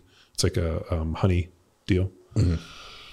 It smelled like pepper, honey. It smelled like the best thing ever. It tasted like battery acid. Mm. But we sat out there and drank this fucking moonshine that was awful, and ate all this traditional food. And if you've ever had whale, it tastes like it's like red meat, but imagine it's been bathed in iron. In iron? In iron. Oh, yeah. It has like the highest iron taste. Yeah, yeah. So imagine like cutting into a steak, still steak consistency, but no consistency, almost like a fishy consistency of iron. Yeah. And then the blubber was frozen, but it was almost like candy. It was so sweet. And had all these lingonberries and all this traditional food. Did they have to kill the whales with like traditional methods? Traditional methods, yeah. I think a dude goes out there. There's like a place in the Grenadines like that too. It's like this one little island where you can they're still allowed to go whaling, but they have to use traditional means, hand thrown harpoons and stuff like that. Yeah, they I think the deal was they could go out and harvest as like a part of whaling rights or something. Yeah, but it was, I mean, I can't imagine necessarily killing a whale, just because I think they're super cool. Yeah, but that was seems a little majestic. Yeah. Kind of like killing a horse or something. Yeah, like I don't know, like, or killing an elephant. Yeah, like an elephant. I think like every time I've ever seen an elephant, I've never seen them in Africa. I've always seen them at like zoos or circuses or other things. Yeah, I always like feel awful for them because they look so sad. Yeah, like I just think they're I mean, like to the point where I didn't even want. Hold on, let me pass this. Elephant cowboy boots. I remember I went to go get custom boots, and they're like, "We have these elephant skins." I'm like, "No, I'm good." Yeah, I don't like cows. Or I got to say, I have a pair of elephant boots on right now. Yeah, and I didn't give it any thought when I had them. I said, "What's the toughest thing you have?" They said, "Elephant." I'm like, "All right, that." And then it wasn't really until those are cool boots, and that it wasn't really until I thought about it. Yeah, thought about it. Like, I think the next time I saw an elevator or something, I was like, "Oh. Yeah, that kind of sucks." But I mean, hopefully they didn't kill the elephant to make my boots. Yes. But it's like hopefully that was around anyway. Did you ever see the new Tarzan one with the dude? Has the chick that was in Barbie? It was like the legend, like the most recent Tarzan one. Margot Robbie. What was it? Margot. Yeah, with Margot Robbie, and then he was in that Badass Vikings movie. I can't remember the dude's name, but there's a scene in there where they're like at night and they come up and the elephants are there and you can see like I always thought like those are cool ass animals. Yeah. They're amazing. I mean, those things live a long time. Yeah. Those got some huge genetics. And when those things decide to stampede, man, there's nothing on the planet's going to stop them except our guns. Oh yeah. And Alexander Skarsgård. Yeah. Another guy. Yeah, no, it's a badass movie. Yeah, yeah. No, I watched it on a plane, and it was one of those movies I came back and I watched. So there's like 3 or 4 movies that I watch pretty consistently. Yeah. One is Collateral with Tom Cruise, where he's where he's the hitman. Oh yeah. With that one. Jamie Foxx. Yeah, with Jamie Foxx. Yeah, I fucking love that movie. Yeah, that one, and that Tarzan movie is one. I mean, there's I haven't seen that. The other one is the new Top Gun movie. I could watch that all day. Yeah. And then, there's a couple Tom Cruise movies I love. Did you see the one where he was, the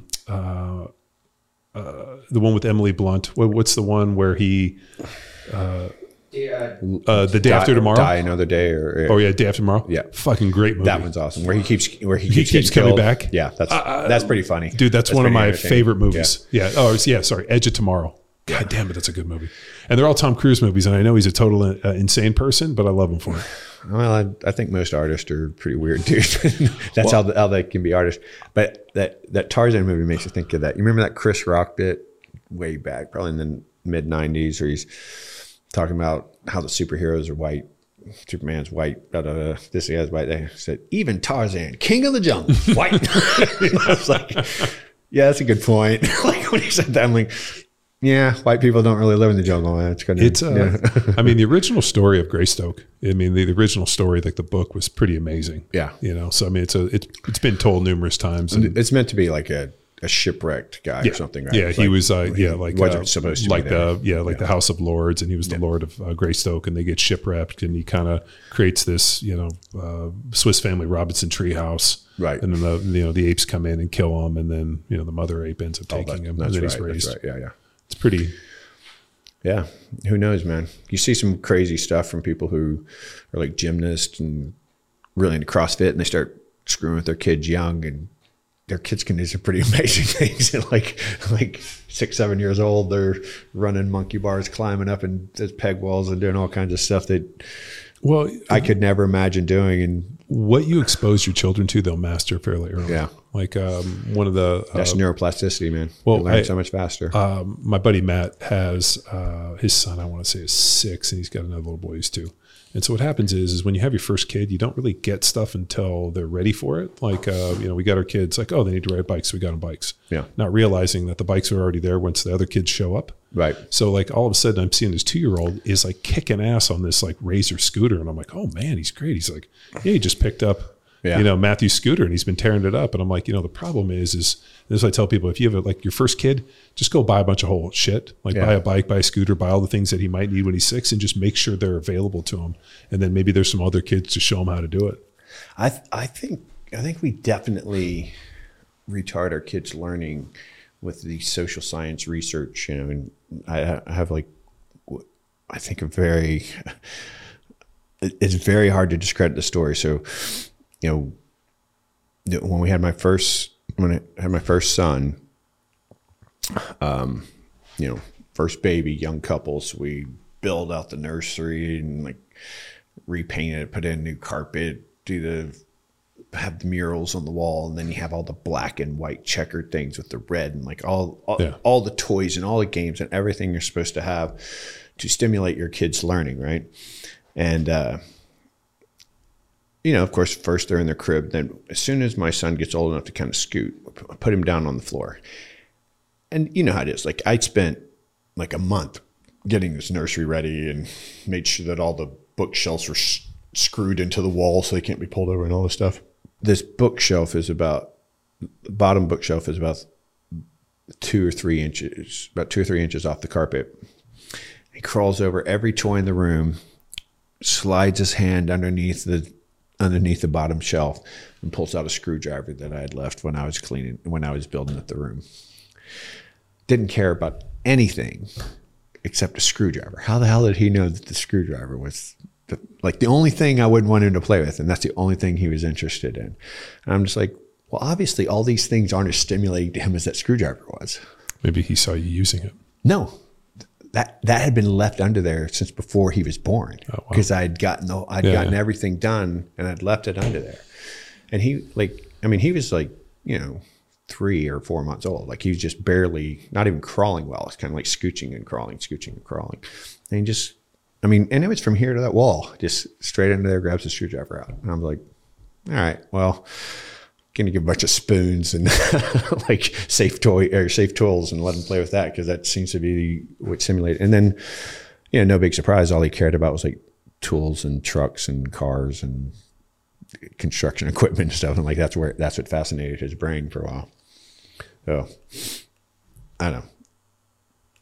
I think the black and white stuff and black and white with the red contrast is meant for visual development, but whose visual system doesn't develop? Well, and the other one is all those people have those things above the kids still. Yeah. Well, you're supposed to change them every week. Nobody fucking changes them. Just have the thing, and the kid looks at the same shit and gets bored seeing it. Yeah. No, it's I think with parenting, obviously there's every human being on this planet has entered through the same portal and goes through the same experience, right? We all live, 100% women. Yeah. Have given birth so far. Yeah. Women give birth to our species, regardless of how much you believe it, but everybody enters. And that's an interesting piece. there isn't a person on the planet that hasn't entered through the same way. Yeah. Right. Like it's like they grow in a woman and come out and like this whole deal. And so I think with this many data points, everybody's like, I'm going to do it better. Right. And then you realize that your function as a parent is to make sure that your child stays alive. Right. So, I mean, all this other stuff. And watch them develop and encourage them not to do things that will kill them. Yeah. I mean, just trying to like get them. And I remember my mom telling me parenting is the most difficult thing. If you look, but it's the most difficult thing you'll ever do, but it's not complex if you look at it from its root core, which is your job is to basically safeguard your children from killing themselves. Yeah, lots of simple things are hard. Yeah, and it's a simple concept, but it's really hard to do. So all these people, they want to do all these things. I'm going to do this and this, and it's like provide safety, and then teach them like the age old, prepare your children for when you're not around. Right, like teach them to make good decisions, not to do dumb shit in this, but then you also can't give your children your own fears. That's the one thing I've never done. Yeah. I feel terrible when the fears of the parent become the fears and the sins of the child, right? Like, well, I'm scared of cars, so then we're not going to ride in cars. Now you're afraid of this, or, the mom or the dad's scared to dogs, so then the kids are scared of dogs. I'm like, my job is to basically teach them problem solving and how to navigate this world. Yeah, I mean, I think the biggest disservice you can do to your kids is to solve all their problems for them and keep them, bubble wrap them and keep them completely away from every form of disappointment, because eventually they're going to go out in the real world and they're going to get their teeth kicked in, because we all do. And if the first time they've ever gotten their teeth kicked in is when they're 25, oh, geez, they're not going to have any idea how to handle it. But it's like, you've been getting your teeth kicked in your whole life, but you have like some parents around that are like, hey, we all get our teeth kicked in, and this is how you bounce back from it, and this is what you learn from that, right? And you learn how to handle disappointment and setbacks, and you experience this more than I do, but like the whole concept that you see all these parents that are just so pathological about their kids being the best and winning at every sport and whatever. And I'm like, you learn a lot more from losing than you do from winning. It's like you should encourage your kids to have a really good attitude about sports and really get after it and compete at the highest level. But I think when you make people afraid of losing, like, that's pathological, because you're going to lose. That's parents reliving something that they thought they lost. Right. What I've noticed is a lot of the parents that I've dealt with for many years, they're trying to live vicariously and trying to maybe fix the wrongs that they felt that maybe that they were dealt. Whereas for me, I'm like, I don't really have any of that, I also know that the coaches and the problems or any of the bullshit I dealt with just made me better at the end of the day. So I don't look at adversity as a negative. I hope that you get shot adversity early in your life.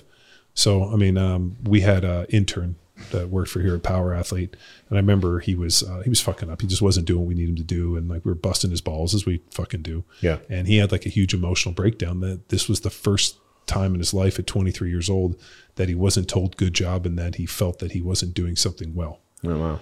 Graduated college, so he'd gone all middle school, high school, college, and had done everything well. Everybody told him how great he was, and this was the first time he'd experienced failure. Was in his 20s. I almost fucking died. And I was like, shit. He's like, when's the first time you experienced failure? I'm like, failure has been my teacher for as long as I've lived.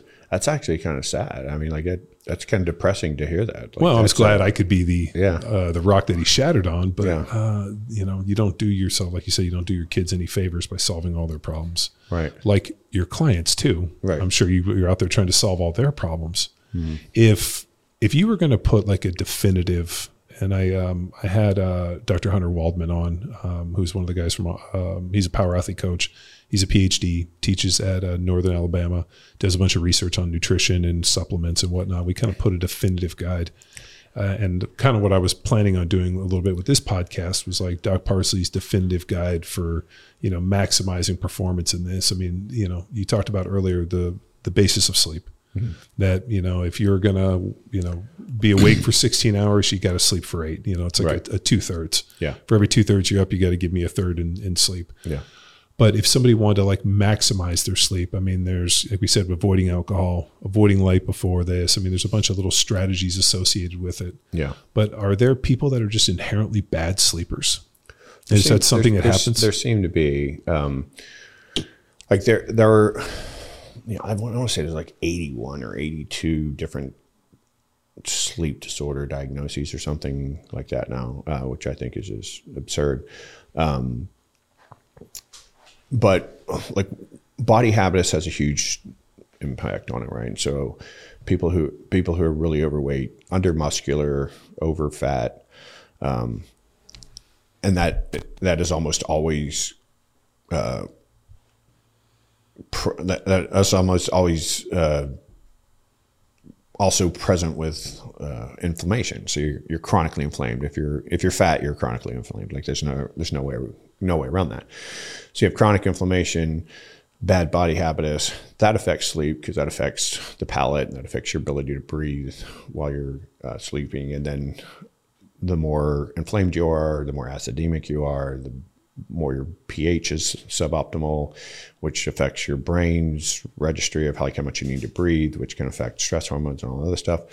So that's like just being metabolically broken, out of shape, living a poor lifestyle. That's a big component of America. But what I would say is damn near ubiquitous. I mean, there may be 2 or 3% of the population that their sleep isn't seriously impacted by their stress levels. And again, stress hormones are good in the right proportion, right? The proportion that you need to stay alert, appropriately alert in your environment, stress hormones are great.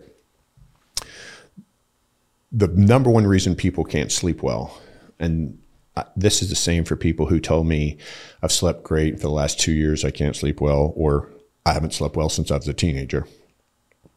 Let me guess, you're a straight A student and you're trying to get into Harvard and you're like trying to get a college scholarship or whatever. Like you're super driven at 15 years old almost always, right? So the number one reason people can't sleep, the number one cause of insomnia is what we call a psychophysiologic insomnia. It means you can't sleep because you're worried that you're not going to be able to sleep. Yeah. Right. And so it's funny. Like, like we talk about, I always have a new tool in the tool bag. There's always something new and exciting to try. Like, anything from food, nutrition, sleep, exercise, stress, hormones, peptides, SARMs, SERMs, hyperbaric, psychedelics, whatever, like all kinds of stuff. The most powerful thing I do is get people to take stress out of their sleep. And it's really just like a kind of a mishmash of things I've put together with kind of this little cognitive behavioral core to it. And it's, we have like a 4-page worksheet version of this that Megan or Shayla can give you to put on your site if you want your audience to download. But a lot of it I'm sure you've heard before. So like we know evolutionarily, we evolved to use the sun as our cue. We don't do that anymore, to our detriment.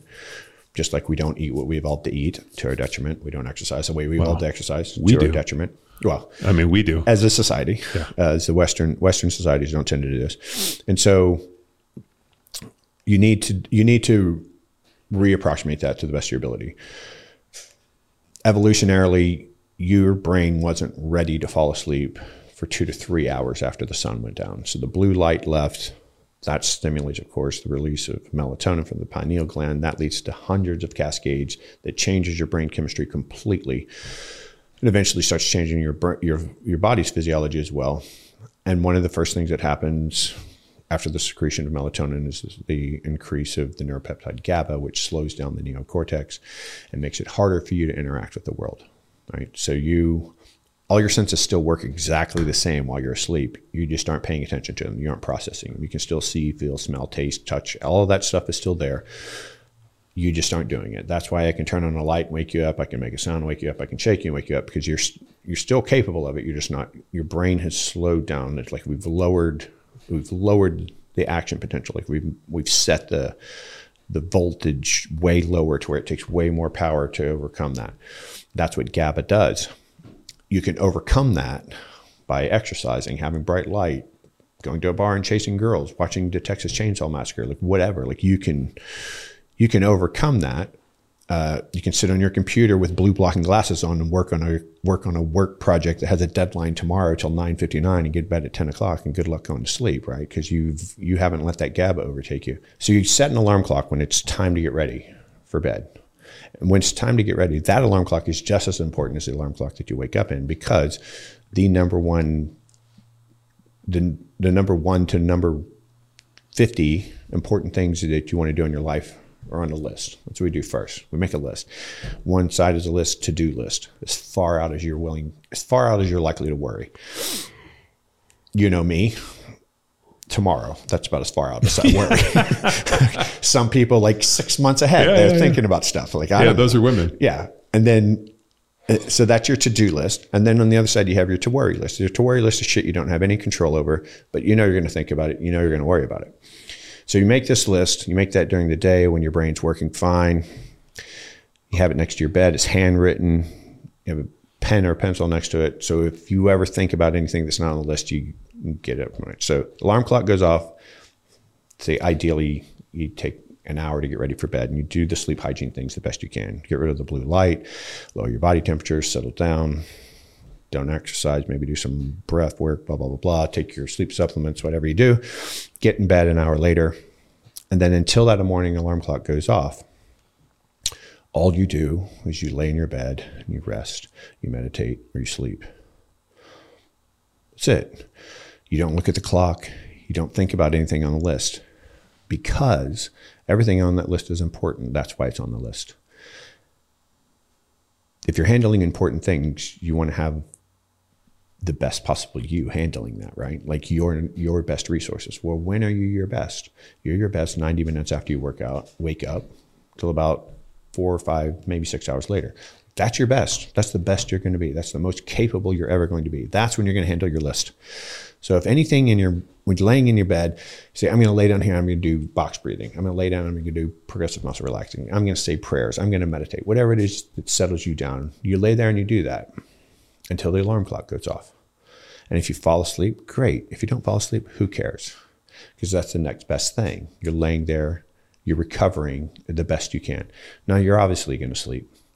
When you wake up, it doesn't matter what time it is. If you need to go to the bathroom, come back, get in bed, lay there and start box breathing again. If your alarm clock's going to go off 15 minutes later, maybe you lay there and you box breathe for 15 minutes, the alarm clock goes off, and you slept for 7 hours and 45 minutes and you meditated or did box breathing for 15 minutes. Great. Get up and go do your day. The key to it, like that's all very prescribed and you can just follow those steps. And that's what I recommend starting with. But until you make that connection, when you're laying in your bed and you're not relaxing and you're not sleeping, until you make the connection that I'm screwing myself over. Like I have this thing that I have all this stuff to do tomorrow and I'm screwing myself over right now by thinking about that or by not resting or worrying about not resting. Because let's face it, if you can spend 8 hours in bed, if you sleep all 8 hours, great. We're terrible at realizing how much we've actually slept. So sure. You lay in bed and you do the closest thing to sleep you know how to do, whether that's meditation or prayer, breath work, or muscle relaxation, whatever you do. That's the closest thing. That's the lowest stress you can, you're lowering your stress hormones by doing that. And either you're falling asleep or you're not, you don't really know. And over time, like once you get to the point where you're like, hey, after 8 hours, I'm going to be the best at handling my list. So this is like, I'm really dedicating this 8 hours to preparing myself for that list. And once you make that connection, you'll never have sleep problems again. Like as soon as that clicks, you'll never have the problem again in your life. So as soon as I lay down, I take 6 deep breaths, and I'm usually asleep by the 6th breath. Yeah, like it's universal. Like I've never had a problem falling asleep. Well, I've never, like the only time I had sleep trouble, and I know we talked about this, was after Jamie got her dog attack. I was waking up in these like weird like panic attack at 3 a.m. and it was 3:01, 3 a.m. Would like I'd go to bed at 9:30 and at 3 a.m. I'd wake up. And I would wake up in this like fit, and I was like heart racing and this, and it would take me a while to like calm back down and go back to sleep. And I kind of, fall in and out, but it took me, months to kind of get over that. And it's challenging the value of your existence. Well, it was like your daughter. It's like well, it was a feeling of the thing that you're meant to protect and safeguard and all that. It's overwhelming. Yeah, it was overwhelming. I mean, one, the fact that I couldn't protect her from it, but I was glad that she was able to protect herself. 2, that the neighbor's a fucking piece of shit and didn't have insurance and refused to take any responsibility and pay for anything. Yeah. So I mean, there's a bunch of medical bills associated, which is fine. We've done fine, but that somebody could be that fucking emotionally obtuse, broken, callous, yeah. And just fucking piece of shit. Yeah. That they would, one, not claim any responsibility, and fucking claim like not even to, want to at least help. Or that guy get in a hunting accident or something? No, fuck. I hope he lives a fucking painful, deathful life. He's old, so he'll die soon. And then, we'll go out there and just piss on his fucking grave every day. But it's a shitty deal. So I think the lack of like, 1, it happening, and then 2, the response of like the neighbor whose dog it was acting like that was extremely, stressful for me. But to see how resilient she is and how she came out the other side of this thing and is like, she, with the bandages on and the scars and everything, still wanted to go to school and was like in a wheelchair. And like one of the little kids saw her and like had a panic attack and had to go home. Wow. And she was like, even like, it was funny recently. She's like, I can't believe I went to school that banged up. Like what was I thinking? And I was like, you are your father's daughter. Yeah. Like you are like these things will not define you. And it's the reason you've been so resilient. When I got my blue belt, Shanji got up, and I didn't know I was getting my blue belt. And so Lovato had this big seminar. And after, Shanji was like, we're going to, I want to like call somebody up. And he told the story of, one of the things that, didn't necessarily force him, but kind of got him into jujitsu. He brought his daughter here, and then she got in this dog tack. And, when I pulled her out and she had said, Dad, I did jujitsu on the dog. I mean, literally, we had taught spider guard the last 2 weeks. Uh-huh. That dog knocked her down, and she like put her chin down and like fought that dog and was trying to control him and fucking fought him off. Yeah. And the crazy part is, for a 130-pound Anatolian Shepherd, the amount of people those dogs have killed, if you check on the internet, is fucking immense. Yeah. And that little girl fought, and that was what she said. So, Shanji kind of, made the joke. He's like, she said to Shanji, she's like, yeah, that dog didn't pass my guard, which was funny because, in 20 years of competition, Shanji never had his guard passed. Yeah. And Shanji made the joke. He's like, I never had my guard passed, but I never had a 130-pound dog try to pass my guard. Yeah. And then he gave me my blue belt, and I was pretty emotional, like, because I hadn't thought about it in a long time. So I got up there and I like turned around and I saw all these people, and I should have just been like, thanks for the belt, Shanji. But I was like, it's true. This thing will happen to Jamie. And as a result of, Alex, teaching this girl, and Shanji and, Victor and them like taking this girl and saving her life, I felt indebted to work with Victor and, coach these guys, which I've done. Now they've become like family to me. And then like realizing that something good came out of this, and understanding mentorship and, some of the pillars of Power Athlete in terms of mentoring and offering great information so that people can be the best versions of themselves. I didn't realize, even though we talk about this, I like it fucking hit me 100 miles an hour. Yeah. Like here's this moment and I get a chance to work with these kids. And then here I am a year later, or a year and a half later. And now here these guys are tying a blue belt on me, which in the grand scheme is very low on the scale, but it was a cool accomplishment having done this for something I never thought I would do and kind of get into it. And now I kind of have this kind of makeshift family of Brazilians that, cared enough to train my daughter in her darkest hour where she came through. Yeah. And so now my goal is to train them so that, they can stand on the greatest, or the greatest step of greatness. So it's, and then every day I drive down the driveway, I drive past where it happened. And it's like this fucking motivator for one to like train, fucking prepare, right. Still go in and bust ass and do all these things. And it's like, yeah, it's a lot of, there's a lot of emotions that I deal with every single day, whether it be working with, it's a little flaccid, but a lot of emotion.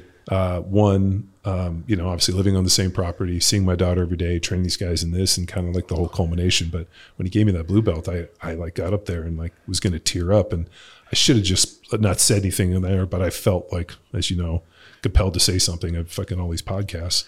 Yeah. But it was a really interesting piece where I was like waking up at 3 a.m. and I realized, I was like, you can either allow this to become something that I need to go talk clinically, or I can fucking pivot this thing 180 degrees and realize that this is the, call that I need to be able to go out and do these things. And I think it was extremely motivating. But the one thing which for me, for like the motivation for me was seeing how resilient that little girl is.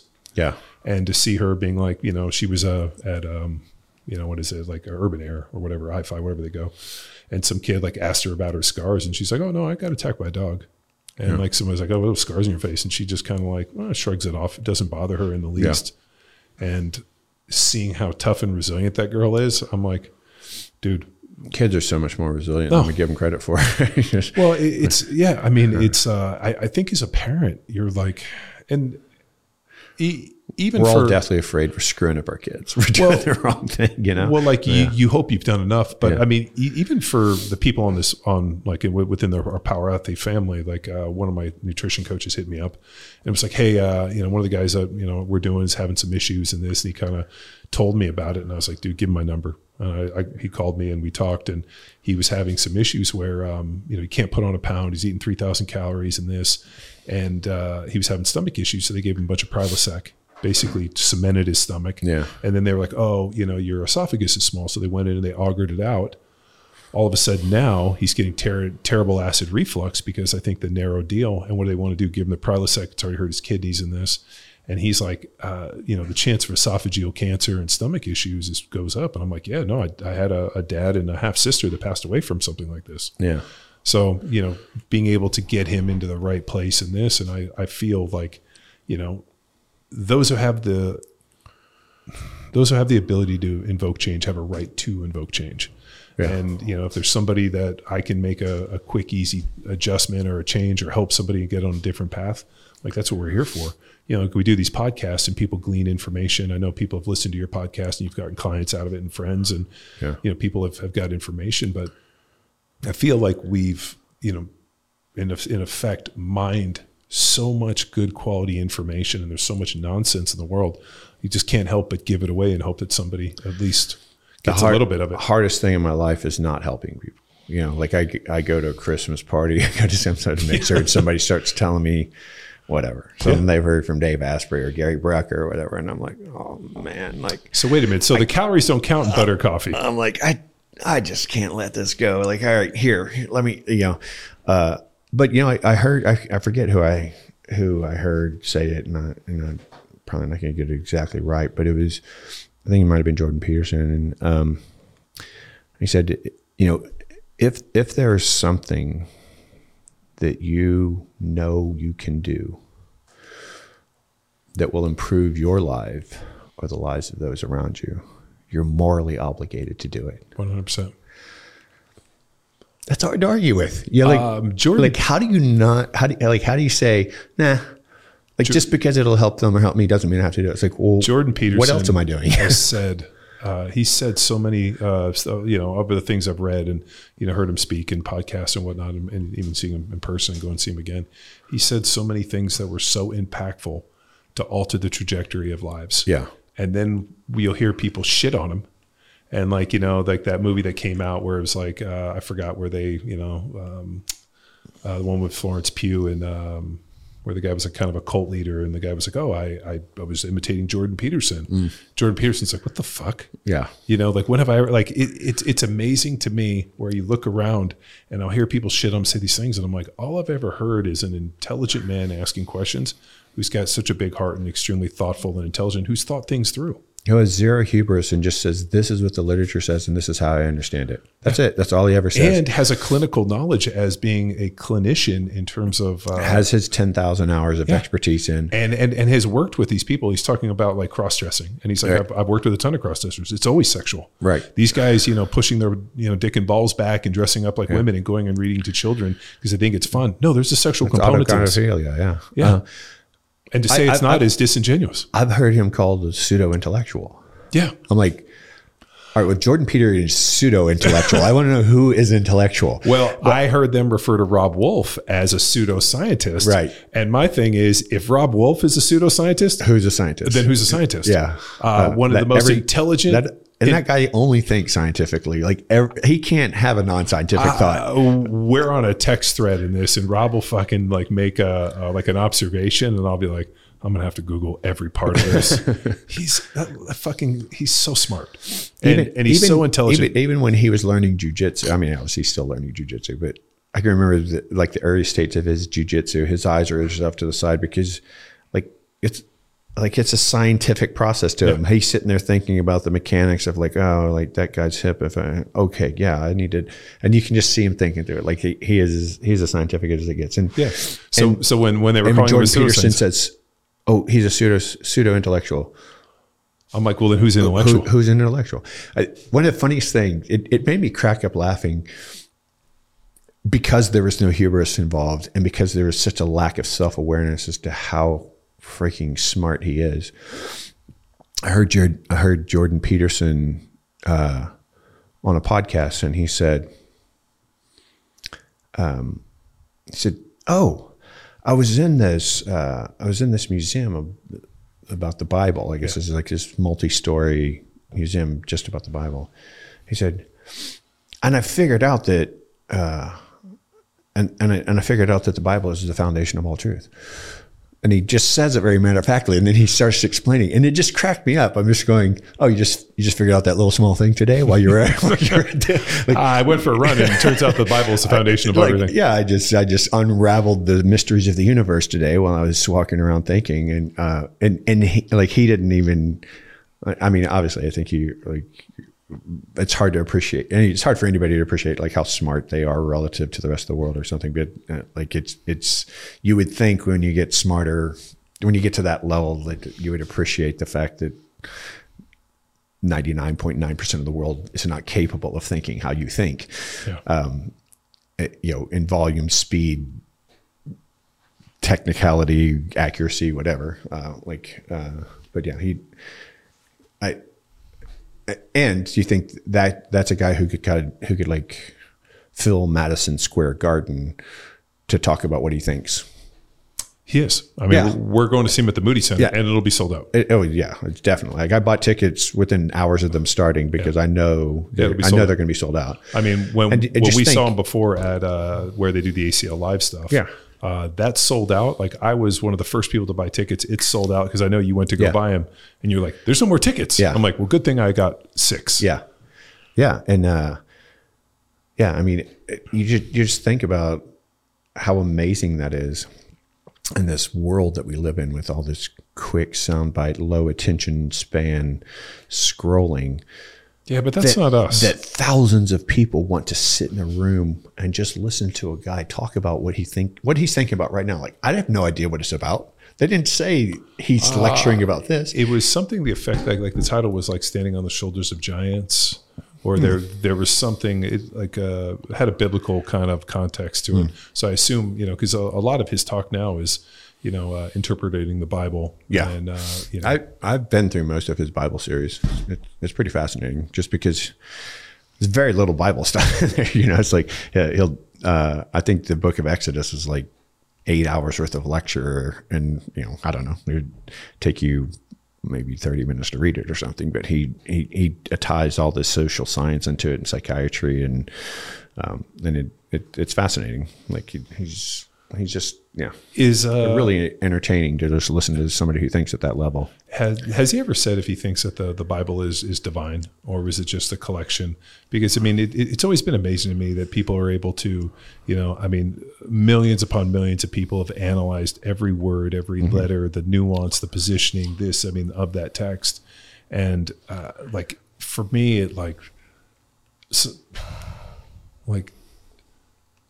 I know that in the 800s, I think it was at the Council of Nicaea, they decided which books were going to be in it. They had something like 68 books, and they selected less, and this, and they wanted to craft the word in such a way.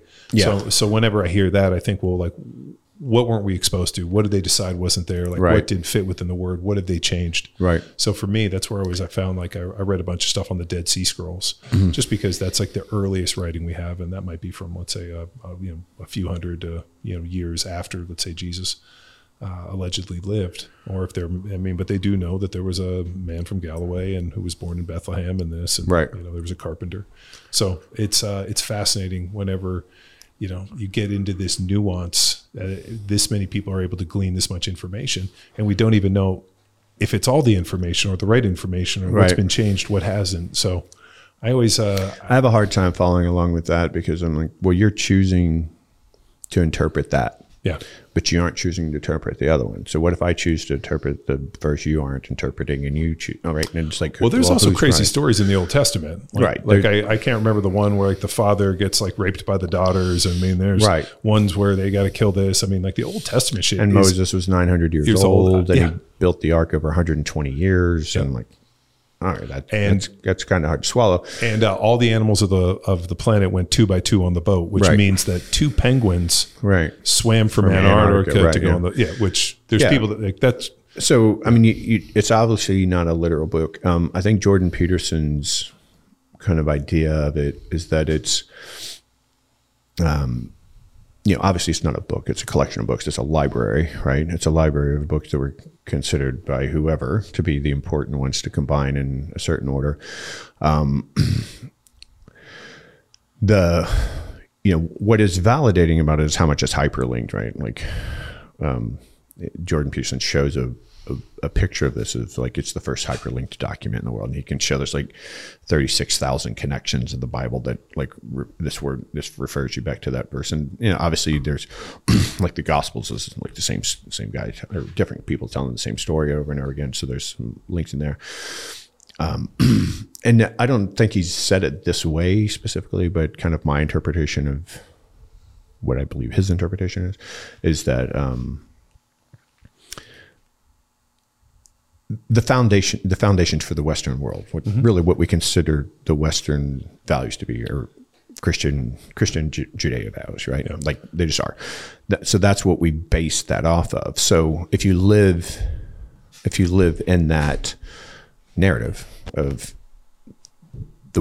Western values, then the Bible is the most true thing because it's where you derive truth from. It's the first set of books that all other books then mimicked off of, right? And almost certainly would have initially all been compared to the Bible for their accuracy. Did you know every civilization, their first written text is a heroic epic? So it makes sense. What's wild is, so you think about like that's what would be passed down the most in the verbal world. Well, yeah. Sure. So what would happen was these were all oral stories, right? And then they were, like think about the Iliad and the Odyssey were taught in iambic pentameter, which is extremely complex form of writing, but that cadence is very easy to memorize huge amounts within the human brain. Right. So, Homer didn't write, he was the guy that wrote down the Iliad and the Odyssey, but yet Homer probably didn't create the stories. He just was the guy that wrote it. Right. But Beowulf and, this, every culture, there's one in Sanskrit, there's one here. There's all through history, the first written text, and I took a class at Berkeley on this, and we analyzed them all. They're all heroic epics. Yeah. They're all hero's journey. They're all heroic epics. They're all taught, but every civilization has their first recorded piece of literature as a heroic epic. Yeah. And, and this predates the Bible. If Jesus was, what are we in 2024, let's say, so over 2,000 years ago, the Bible is since this, but leading up to that point, these stories. And then when you look at this person and the stories taught, are they just a collection of older stories? Right. I've been reading all the Zechariah Sitchin books, which are all based upon the Sumerian texts. Mm-hmm. And now that shit is like mind melting because they had like 9 kings that ruled for 230,000 years. And then the 10th king ruled for like 15. Yeah. Oh, it's the wildest thing I've ever read. And I got into those books, and that guy's just basically translating the Sumerian texts based on the Anunnaki and this. And I know, this stuff's become a little more prevalent because Joe Rogan's talked about it, but really fascinating stuff on our origin. And, the story of, the great flood and Moses and all that.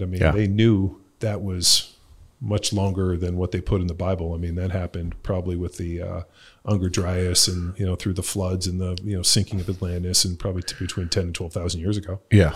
So, these stories, there was every culture, and this is wild too, all of these different cultures all have some tale of a giant flood. So we knew it happened. Yeah. And they also found, what were they, like fossilized sea stuff at the top of Mount Everest. Like the tallest peak on the earth, they knew was underwater at some point, a 2 mile this. So there's a lot of pieces within it I just wonder like how much of it are dates and fixed, and we'll never know. But well, I've also heard somewhere that a huge number of religions have their god or one of their gods, something around a transformation of life around December 25th, because the December 24th to December 25th is the lowest point the sun is in the sky for the entire year, and it doesn't change. Like it goes, progressively lower. The shortest day of the year was December 21st, which was yesterday, which is the winter solstice. Well, but or is it the equinox? It's something about. I don't know if it's the shortest or I don't know. It's a matter of a certain amount of time before, and maybe the 21st to the 25th. I don't know, but there's a time where the sun's the lowest in the sky it'll ever be for the entire year, and it stays flat for a period of time, a day, 2 days, 3 days, I don't know, whatever it is. And then the day it starts going back up is from the 25th to the 26th. So that's the new birth.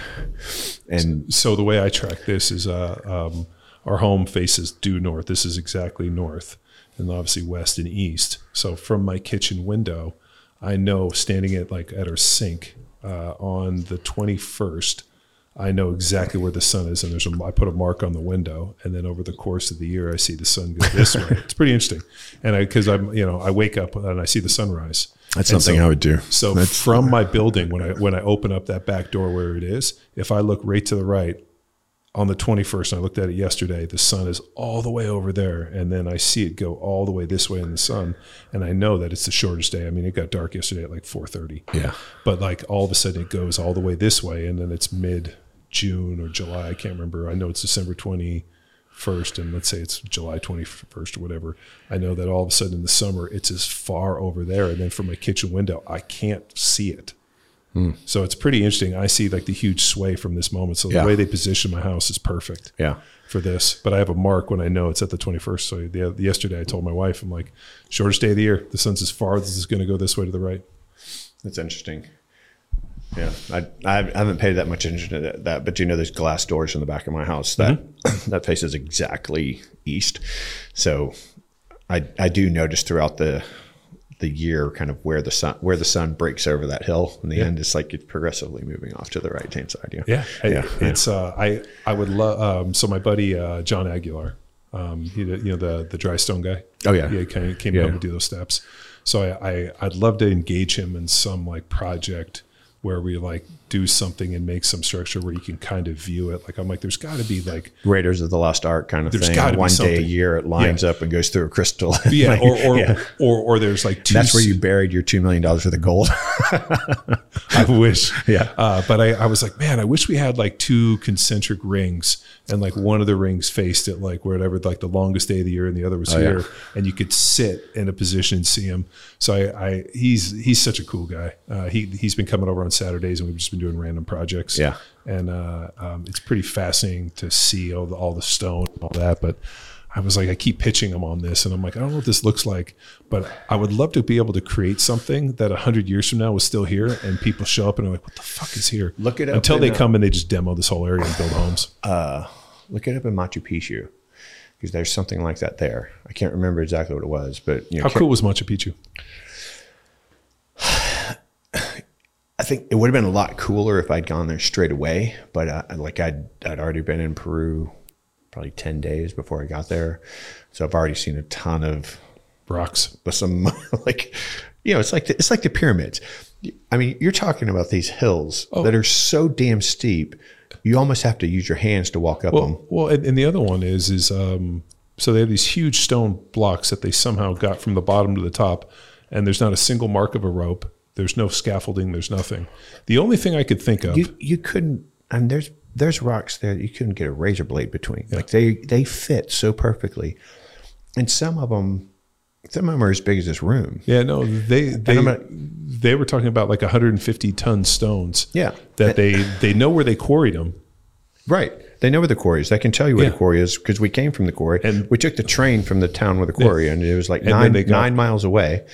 And even if you followed the valley around, I mean, it's And these are not. But subtle slopes. There's no adjustments to the rock face, so there's no like rope marks, and there's nothing. I mean, the only thing I could think of is there's that guy in Florida that built that thing. Like I think it's called the Crystal Palace.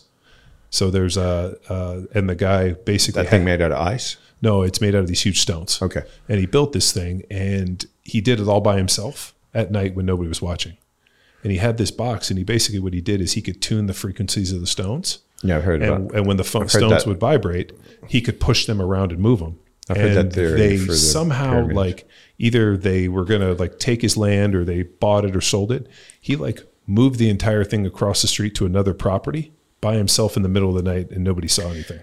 This is in New York? No, it's in Florida. Florida. Yeah, it's called. I think it's called the Jacob. Look it up. It's called the Crystal Palace or the Crystal Stone Palace. Is this guy alive? No, he's since passed away, and he never told anybody We how he didn't did interrogate him or something. No, This but dude he's is an alien. He said He's a time he's traveler. like, I know how the ancients built all of these monuments and how they built it all. There's no video or And writings from this guy? there was somebody that spied on him that said he had this box, and he was like tuned. He had some box that he used to like tune them, and he found a vibration within the stones and could effectively, when they vibrated, they moved and they levitated, and he was able to push them.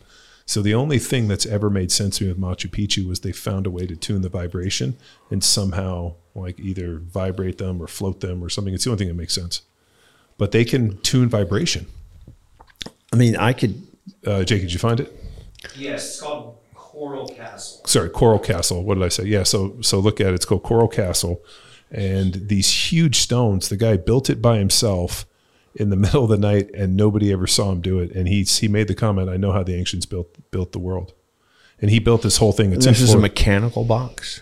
Yeah, he had some box that they said he saw, but I actually went to it when I lived in Florida because I heard about this. So I went and visited it, and it's fucking impressive, and they talk about it.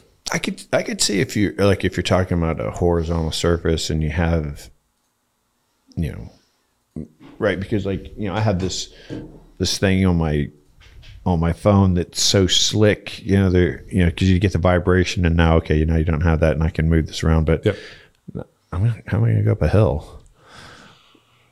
Yeah, that's The only thing I can think of I don't understand that. is maybe they had scaffolding and maybe they vibrated it up into it. I mean, it's scaffolding made out of what? That Wood. holds 150 ton rock. But what if it just needs a certain amount to vibrate off of? I don't know. I'm just making shit up. But in the legend of this guy, it says how they were both. But in the legend, he had some box, and what the box did is they tuned the stone into such a frequency that the stones were easily moved. Yeah. Well, Coral. I know the Coral Castle, not Crystal Palace.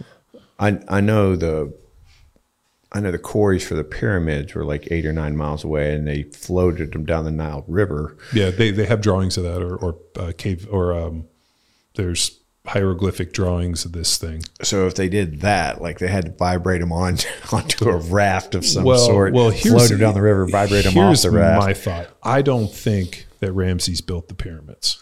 I think they're older. I think he did a construction project to rehab them, but I don't think he built them. Have you seen? I don't think it's super solid, but Antarctica having 2 pyramids that mirror Cairo, and I asked Andy and I asked Sorelli if they saw pyramids, and they said they didn't. But there's one. I mean, there's a lot of Antarctica there. Did you but see the one?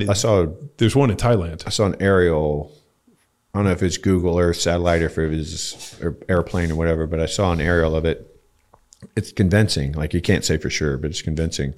And I want to say that they calculated that out to be exactly the opposite end of the globe. If you drew a line straight through It wouldn't surprise globe, me. it would come out right there. They found a pyramid. I want to say. I think it's fascinating that we don't know how something was built at least 4,000 years ago, right? But probably a lot longer than that. And we have no idea how we built it. There's this pyramid. I think it's in Thailand that I watched on that Graham Hancock deal. Mm-hmm. They have a pyramid that's dwarfs all the other pyramids. That they were there's no written text of. It's like that cave that they found in China that had something like 30 million tons of rubble removed to make these cave system, and they found it, and there's no recorded history of it. Nobody claims it. Nothing. They have nothing. They it just appears. And but that thing they have this huge pyramid in Thailand. Oh wow, that's massive. And the people, like, the language they don't know who carved it, they don't know how long it's been there. There's no stories of it. So I mean, it really points to this, like, there was probably more advanced civilization, and then ice age hits, Unger Dryer, the explosions. I mean, it makes a lot of sense. It's the only thing that makes sense. Yeah, and it makes a lot of and when you think that way, it kind of points to to the very realistic possibility that the inevitability, like that what we're moving towards is inevitable. Well, it's a self-fulfilling prophecy. Yeah, it's just like a recycling of the world. Yeah. It's like, hey, that's 98 or 99% of every species that's ever been on the planet is extinct. And so we're going to be one of those eventually. And then maybe something very similar to us comes along again. And maybe we're the fifth or sixth go around with this. Who knows? Well, there's some pretty amazing fossil stuff. Like I've been doing a bunch of work around the property, and I want to get a ginkgo biloba tree. I don't know if you ever seen them. They're bitchin' big yellow trees. Mm-hmm. It's the oldest recorded fossilized tree they've ever found. It's like, the earliest fossil was like 200 million years ago that this tree has existed. So they call it a living fossil. So I've been trying to get one because I think it'd be cool in the pasture. But I mean, dude, there's stuff like that. I mean, they know how long. I mean, octopus showed up, and there was no excuse, like no reason for them to just, there they are. And next thing you know, they haven't changed in millions of years. Yeah. We had a guy on the podcast who was a PhD marine biologist, and I'm trying to remember his name. It'll come to me in a second. But his comment was, every time life gets demolished or gets knocked back, it crawls back out of the sea. Yeah. And John Sapolsky is his name. But when he said that, I was like, ooh.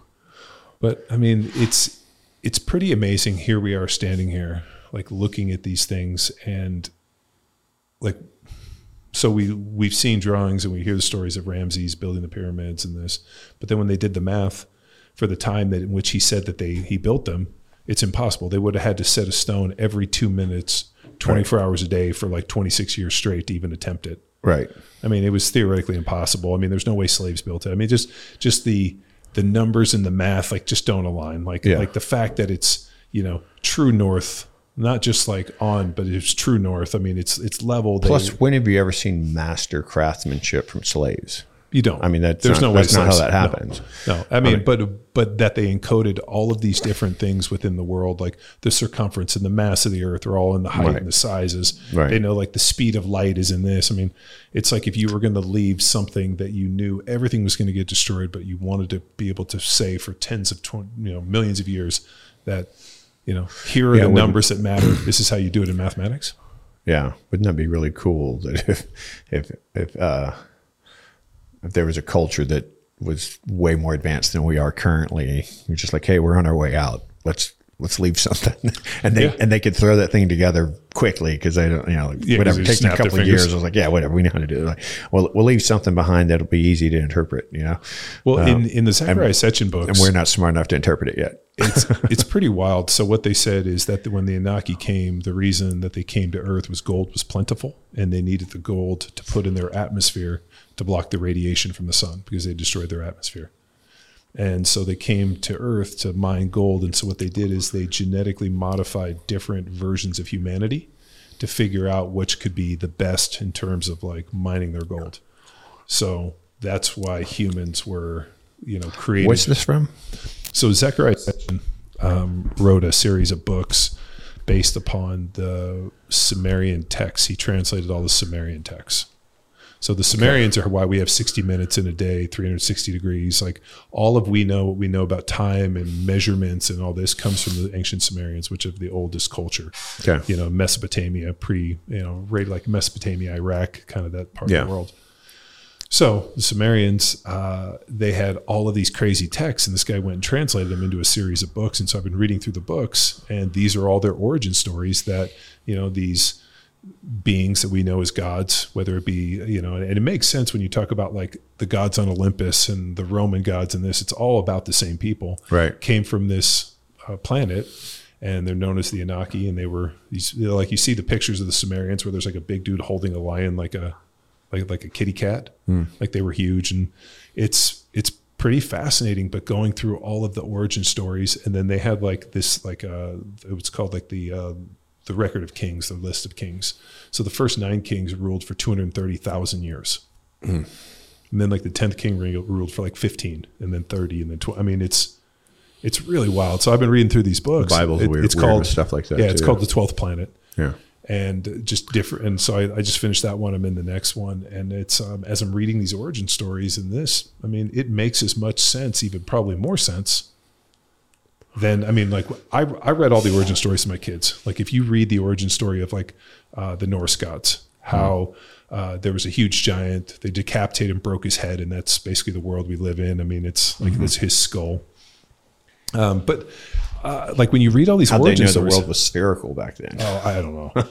But when you read all these origin stories, one's as good as the other. Yeah. Right. So God created the world, and on the 6th day or 7th day, he rested. I mean, they're like, you're reading them and you're like, they all are different origin stories. I mean, when you read the Greeks and you read the Roman, I mean, they all have origin stories. And, in one way that I've only recently kind of thought of is like, well, shit, maybe they're all true. Like, and they're just different interpretations. Like maybe it's all different ways of describing the same thing, that there is some sort of universal intelligence, some sort of like master fiddler out there, something that's playing with this. Because it's like either something created everything or nothing created everything. Well, and nothing is it's hard to say that everything came from nothing. So, well, but if you have a God, where did the God come from? So I understand like all that, but it's like the fact that it's so recurrent, and that it's impossible for a society to not have a religion, right? Yeah. Like the leftists have a religion. The atheists in America have a religion. It's just not around God. It's around themselves. I find it's a political religion. I posed this to Rob one time. I think it's more work to be an atheist than anything. Yeah. So I think it's easier to believe that there's something than there is to believe that there's nothing. There's a lot of work to say there's nothing. I don't believe nothing. Right. Like, I don't know if what religion, first of all, I don't believe there's anything that's organized religion that has super validity. Right. I grew up Catholic. And that's what I'm saying. Like all the organized religions all kind of seem to tell the same story in a general sense, one way or another. So but they're also about control. Right. Right. And they're about controlling the masses. They've all been abused. Yeah. Yeah. And they are. And they need to be separate from the state. Yeah. Yeah. Well, and they are. I mean, it's, they need to be. Yeah. But that's what I'm getting into with this immortality key, that when you look at the original Christian mystics and some of the early stuff, it's ventured exactly in the opposite direction of what they originally envisioned it to be. I mean, there was a movie, I think it was called Stigmato, where this guy, like somehow, I'm going to fuck this one up, but basically what he finds is a text of Jesus, like the original writings, like, don't find me within the walls, find me in nature and this. And I remember thinking, like, I like that a lot more. Like, why do we have to sit in this building? Can't this guy be telling this to lease him outside so I can hear the birds chirp and the winds blow? Right. Like, why do I have That's always been my problem with Catholicism. It's like, there's somebody in between me and God. It's like, well, what? they like, didn't need, they didn't encourage us to read the Bible. Yeah. So we went there. There were hymn books. Because they interpret the Bible for you. Yeah. So you get a hymn book, and they tell you not to read the Bible. Just understand the teaching of God from us. Yeah. So then we would go and we would listen. And I always like listening to the homily. I mean, it was 4 stands, 3 sits, 2 kneels, and I was in and out in sub 45 minutes. Yeah. So it was just something we did every Sunday. And if we weren't complete fucking assholes, we get to go to McDonald's and get like a sausage patty egg and whatever the potato slip thing, the hash browns, right? And then the awful orange juice, but that was cool. Yeah. And, I would sit there and listen, and the problem I had, that everything felt disingenuous. They would talk about this and, Jesus washing the feet of the poor and all, this great man, Jesus. And I'm like, the stories you tell do not lend claim to you standing up there in front of this gold cross wearing this ornate outfit with this crazy fucking hat. I mean, we're in here and they pass around, you got to give them money for what? Like, it just, the whole thing felt disingenuous and it felt backwards to me. It's always hard to believe in a leader whose claims empower and enrich him. Like the Joel Osteens of the world. Well, like everybody, like our politicians, like our leaders. It's like everything you say kind of endorses the things that gives you more power and more money. It's kind of hard for me to believe that that's the ideal when it's not what any of us want, And I have the same problem. Like I grew up Southern Baptist, and it was like a very shameful thing, like a very different world. And I really got turned off by organized religion. And I've been going to church out here recently. I was blown away at your wedding. Everybody I met was from your church, and they were like, "Oh, I know Kirk from church," and I was like, "That goes to church?" I started going when they indicted Trump, and I told Brandy, I'm like, "You're never going to church alone again," because I'm just thinking, like I went there for security. I stood by the door, took and then. And I really like the pastor. You met him, that big guy. Yeah, he's a nice dude. Good football player, like a guy's guy.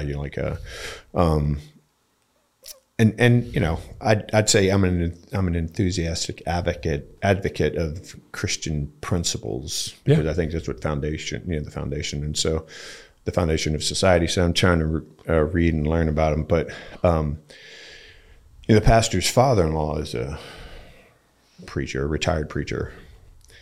And he's, the last 3 or 4 months, he's been driving a Bentley to church. You know what they say? It's harder for a camel to get through the eye of a needle than a rich man to go to heaven. Yeah. But you know what the eye of the needle is? It's the entrance inside the gate, and the camel just has to stoop. That's all it was. Yeah. I know. I just thought it was a funny story. Yeah, but it's just that's kind of a turn off. It's like, well, is it like...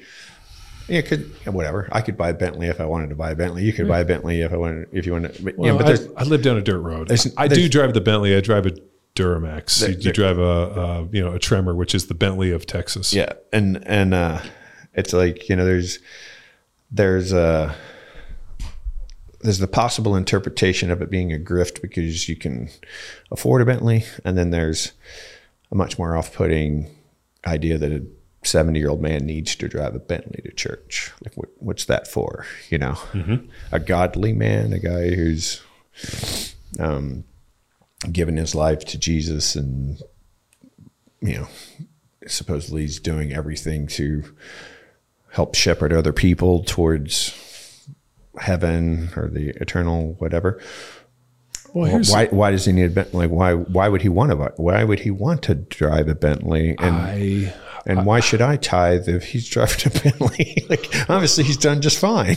Well, I don't know. It's that those are the things that turn me off about organized religion. It's the Tammy Faye Bakers, it's the Joel Osteens, it's all of these people that claim this sanctimonious religious right, and yet as he goes out and climbs in his helicopter and gets on his G5 and this, and you're like, I'm really glad you have all that stuff, but that stuff was bought by donations and old women sending in money to fund your deal. And is it, who am I to tell you? But then it's I don't know. It just feels disingenuous. Yeah. Is it better than all the others? I don't know. I don't know. I mean, it's, I always feel something is broken when I'm sitting in a church. Yeah. Right. And like, if anything, like I feel more connected to whatever this thing is when I sit outside and I walk down in the creek, or I work on the land, or, any of the stuff, or like the improvements, or any of the things, even just when I graded that hill and we did those steps, as I was sitting out there the other day at sunset, Jamie and I were sitting out there, and like, I saw the birds and this and the deer and everything. And I feel more connected to whatever the spirituality or whatever this thing is in this world than I do within the walls, listening to somebody fucking preach at me. And I use preach in that term where they're literally like standing above you, talking down to you in many ways. And that just never made sense. And then when I was reading this Immortality Key, the exact thing that I felt as a 6, 7, 8, 9-year-old sitting in church is exactly what he discussed. The ego that we have, the what'd you call it? The amygdala. Yeah. That, forces us to analyze all these different things. Is this a grift? Is this bullshit? Am I safe? Am I not? All these things. Yeah. This is ingrained within us. And yet here we are sitting in this place where this doesn't seem like what it should be, with somebody telling us these things that, how do we know? Show me, prove it to me. I can't. You have to, where else in my life? Hey, you know what? I got a financial advisor who says I'm going to make you 7 return 1. Trust me. Just have faith. Just have faith. If he says that, you're going to fucking fire him. Yeah. Hey, is this meat? How old's this meat? It's safe. Have faith. Yeah. Well, there isn't, hey, did you fill my car up with gas? Have faith. Right. Like, there's nothing that we do in this world that I survive upon faith. Right. So yet this one place for it, and not to say that I don't believe in somebody bigger. It just, And then the crazy part is when people go kill each other over it, where I'm like, this is like arguing, killing each other over who has a better imaginary friend. Yeah. Feels crazy to me. I think it's hard. I think it's hard to say that, that you're right and everybody else is wrong, regardless of what your religion is. But I think it's also completely fair to say that, hey, there's something bigger out there.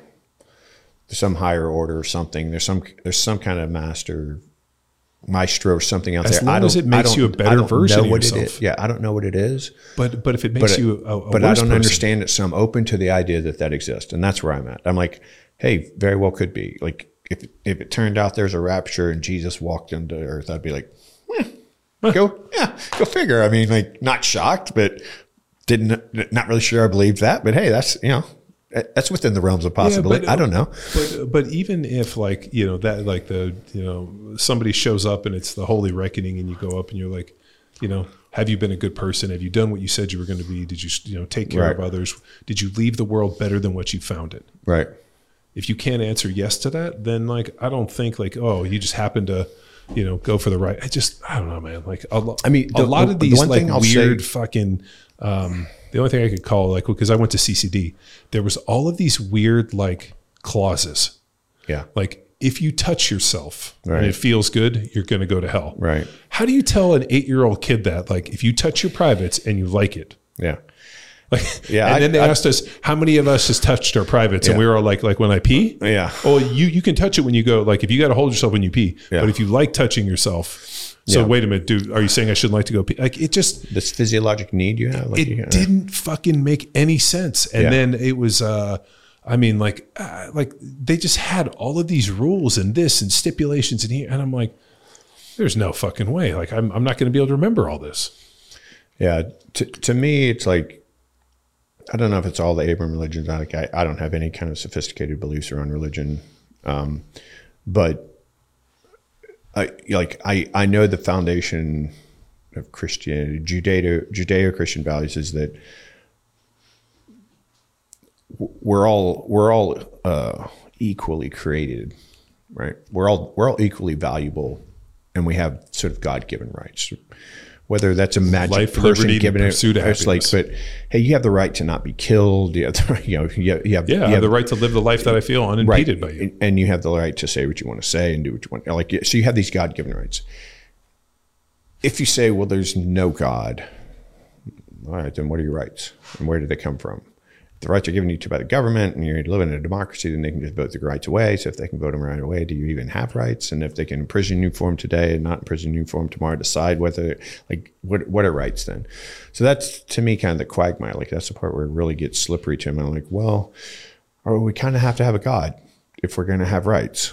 And if we don't, then it's really easy to argue that you don't have the right to do anything. Like, if the population, if your little society, your clan, your club, your tribe, your city, your state, your country, the world decides, you can't eat meat anymore, then you're like, it's my religion. I'm like, okay, well, it's like in The Mandalorian. I can't eat meat when they were anymore. like, hey, hand your guns over. He's like, I can't. It's my religion. Yeah, that's what I joke is that. I've never watched The Mandalorian. Oh, so in The Mandalorian, he comes up and they're like, hey, you got to leave your guns. He's like, I can't. They're like, why? He's like, they're my religion. I can't be separated from them. Yeah. So it's like, that's what I joked. I'm like, he was a Texan. Yeah. I was like, guns and barbecue. Like, I feel like God-given rights are to own weapons and to be able to defend myself and be able to lift weights, eat meat, eat a high-protein diet, and you know what? Not be an asshole. Well, I mean, it's mind-boggling to me that there is even a concept out there that a government of people who are elected by the electorate can tell the electorate that they can't eat something or can't do something or can't. I'm like, what? Like, what? It's like, you all want to do this. We're saying you can't. You elected us to represent you. And our representation of what you want is to tell you can't have what you want. How does that make any damn sense? Why does the government even have a say whether or not I eat meat or drive a car or drive a truck or drive a diesel or drive an electric? Like, why would they have any say? That doesn't make any sense to me whatsoever. Well, what they're looking at, like, they're trying to arrange things in such a way for the general good. Like, how do 330 million people live in concert? So Right, what but they don't do it for the general goods. They do it for themselves. Yeah, because special interest and private interest are what pays for them. Right. Yeah. But so the problem I've had is like, okay, if drugs are bad and you want to outlaw them, it's fine. But why are these drugs okay and these aren't? And the ones that you say are okay that get pursued by the pharmaceutical companies can be just as abused and just as deadly, if not worse. Like I'll just the government breaks their own laws all the time. Well, it's like when Kate had her surgery and they gave her that gabapentin. Yeah. Dude, that I told her, I was like, hey, they want me to take this, and and even I think the doc or the nurse was like, oh, this is super benign. And we had just had that guy on the podcast. Remember we did with Sorelli, where that guy was talking about like getting off all the drugs were fine, but the gabapentin was life. Oh yeah, the pilot. Yeah, the pilot. Yeah. So she was taking it, and I was like, whoa, don't take this. Yeah. And she still had to it's messed up her GABA receptors, so she has to take the GABA supplement, which I get from you. And it's just fascinating that they don't necessarily know what the long-term effects of any of this stuff. I mean, look how many people have died from opiates and Oxycontins and this, and these people are multi-billionaires. Completely safe. Yeah. And have made billions of dollars. And then all of a sudden they get sued and they got to give a couple $100 million, but they've already made their billions. Yeah. And, then all of a sudden they're like, oh, and that mushroom that grows out of the ground, you're going to go to jail because that's a Schedule 1. Right. Right, to eat that.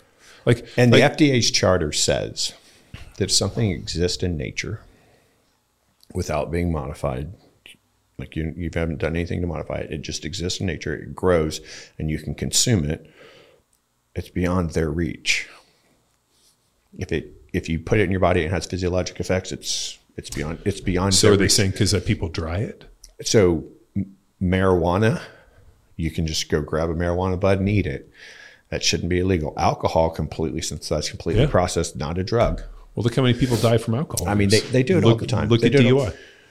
Like the FDA gave a patent to Pfizer for vitamin B6.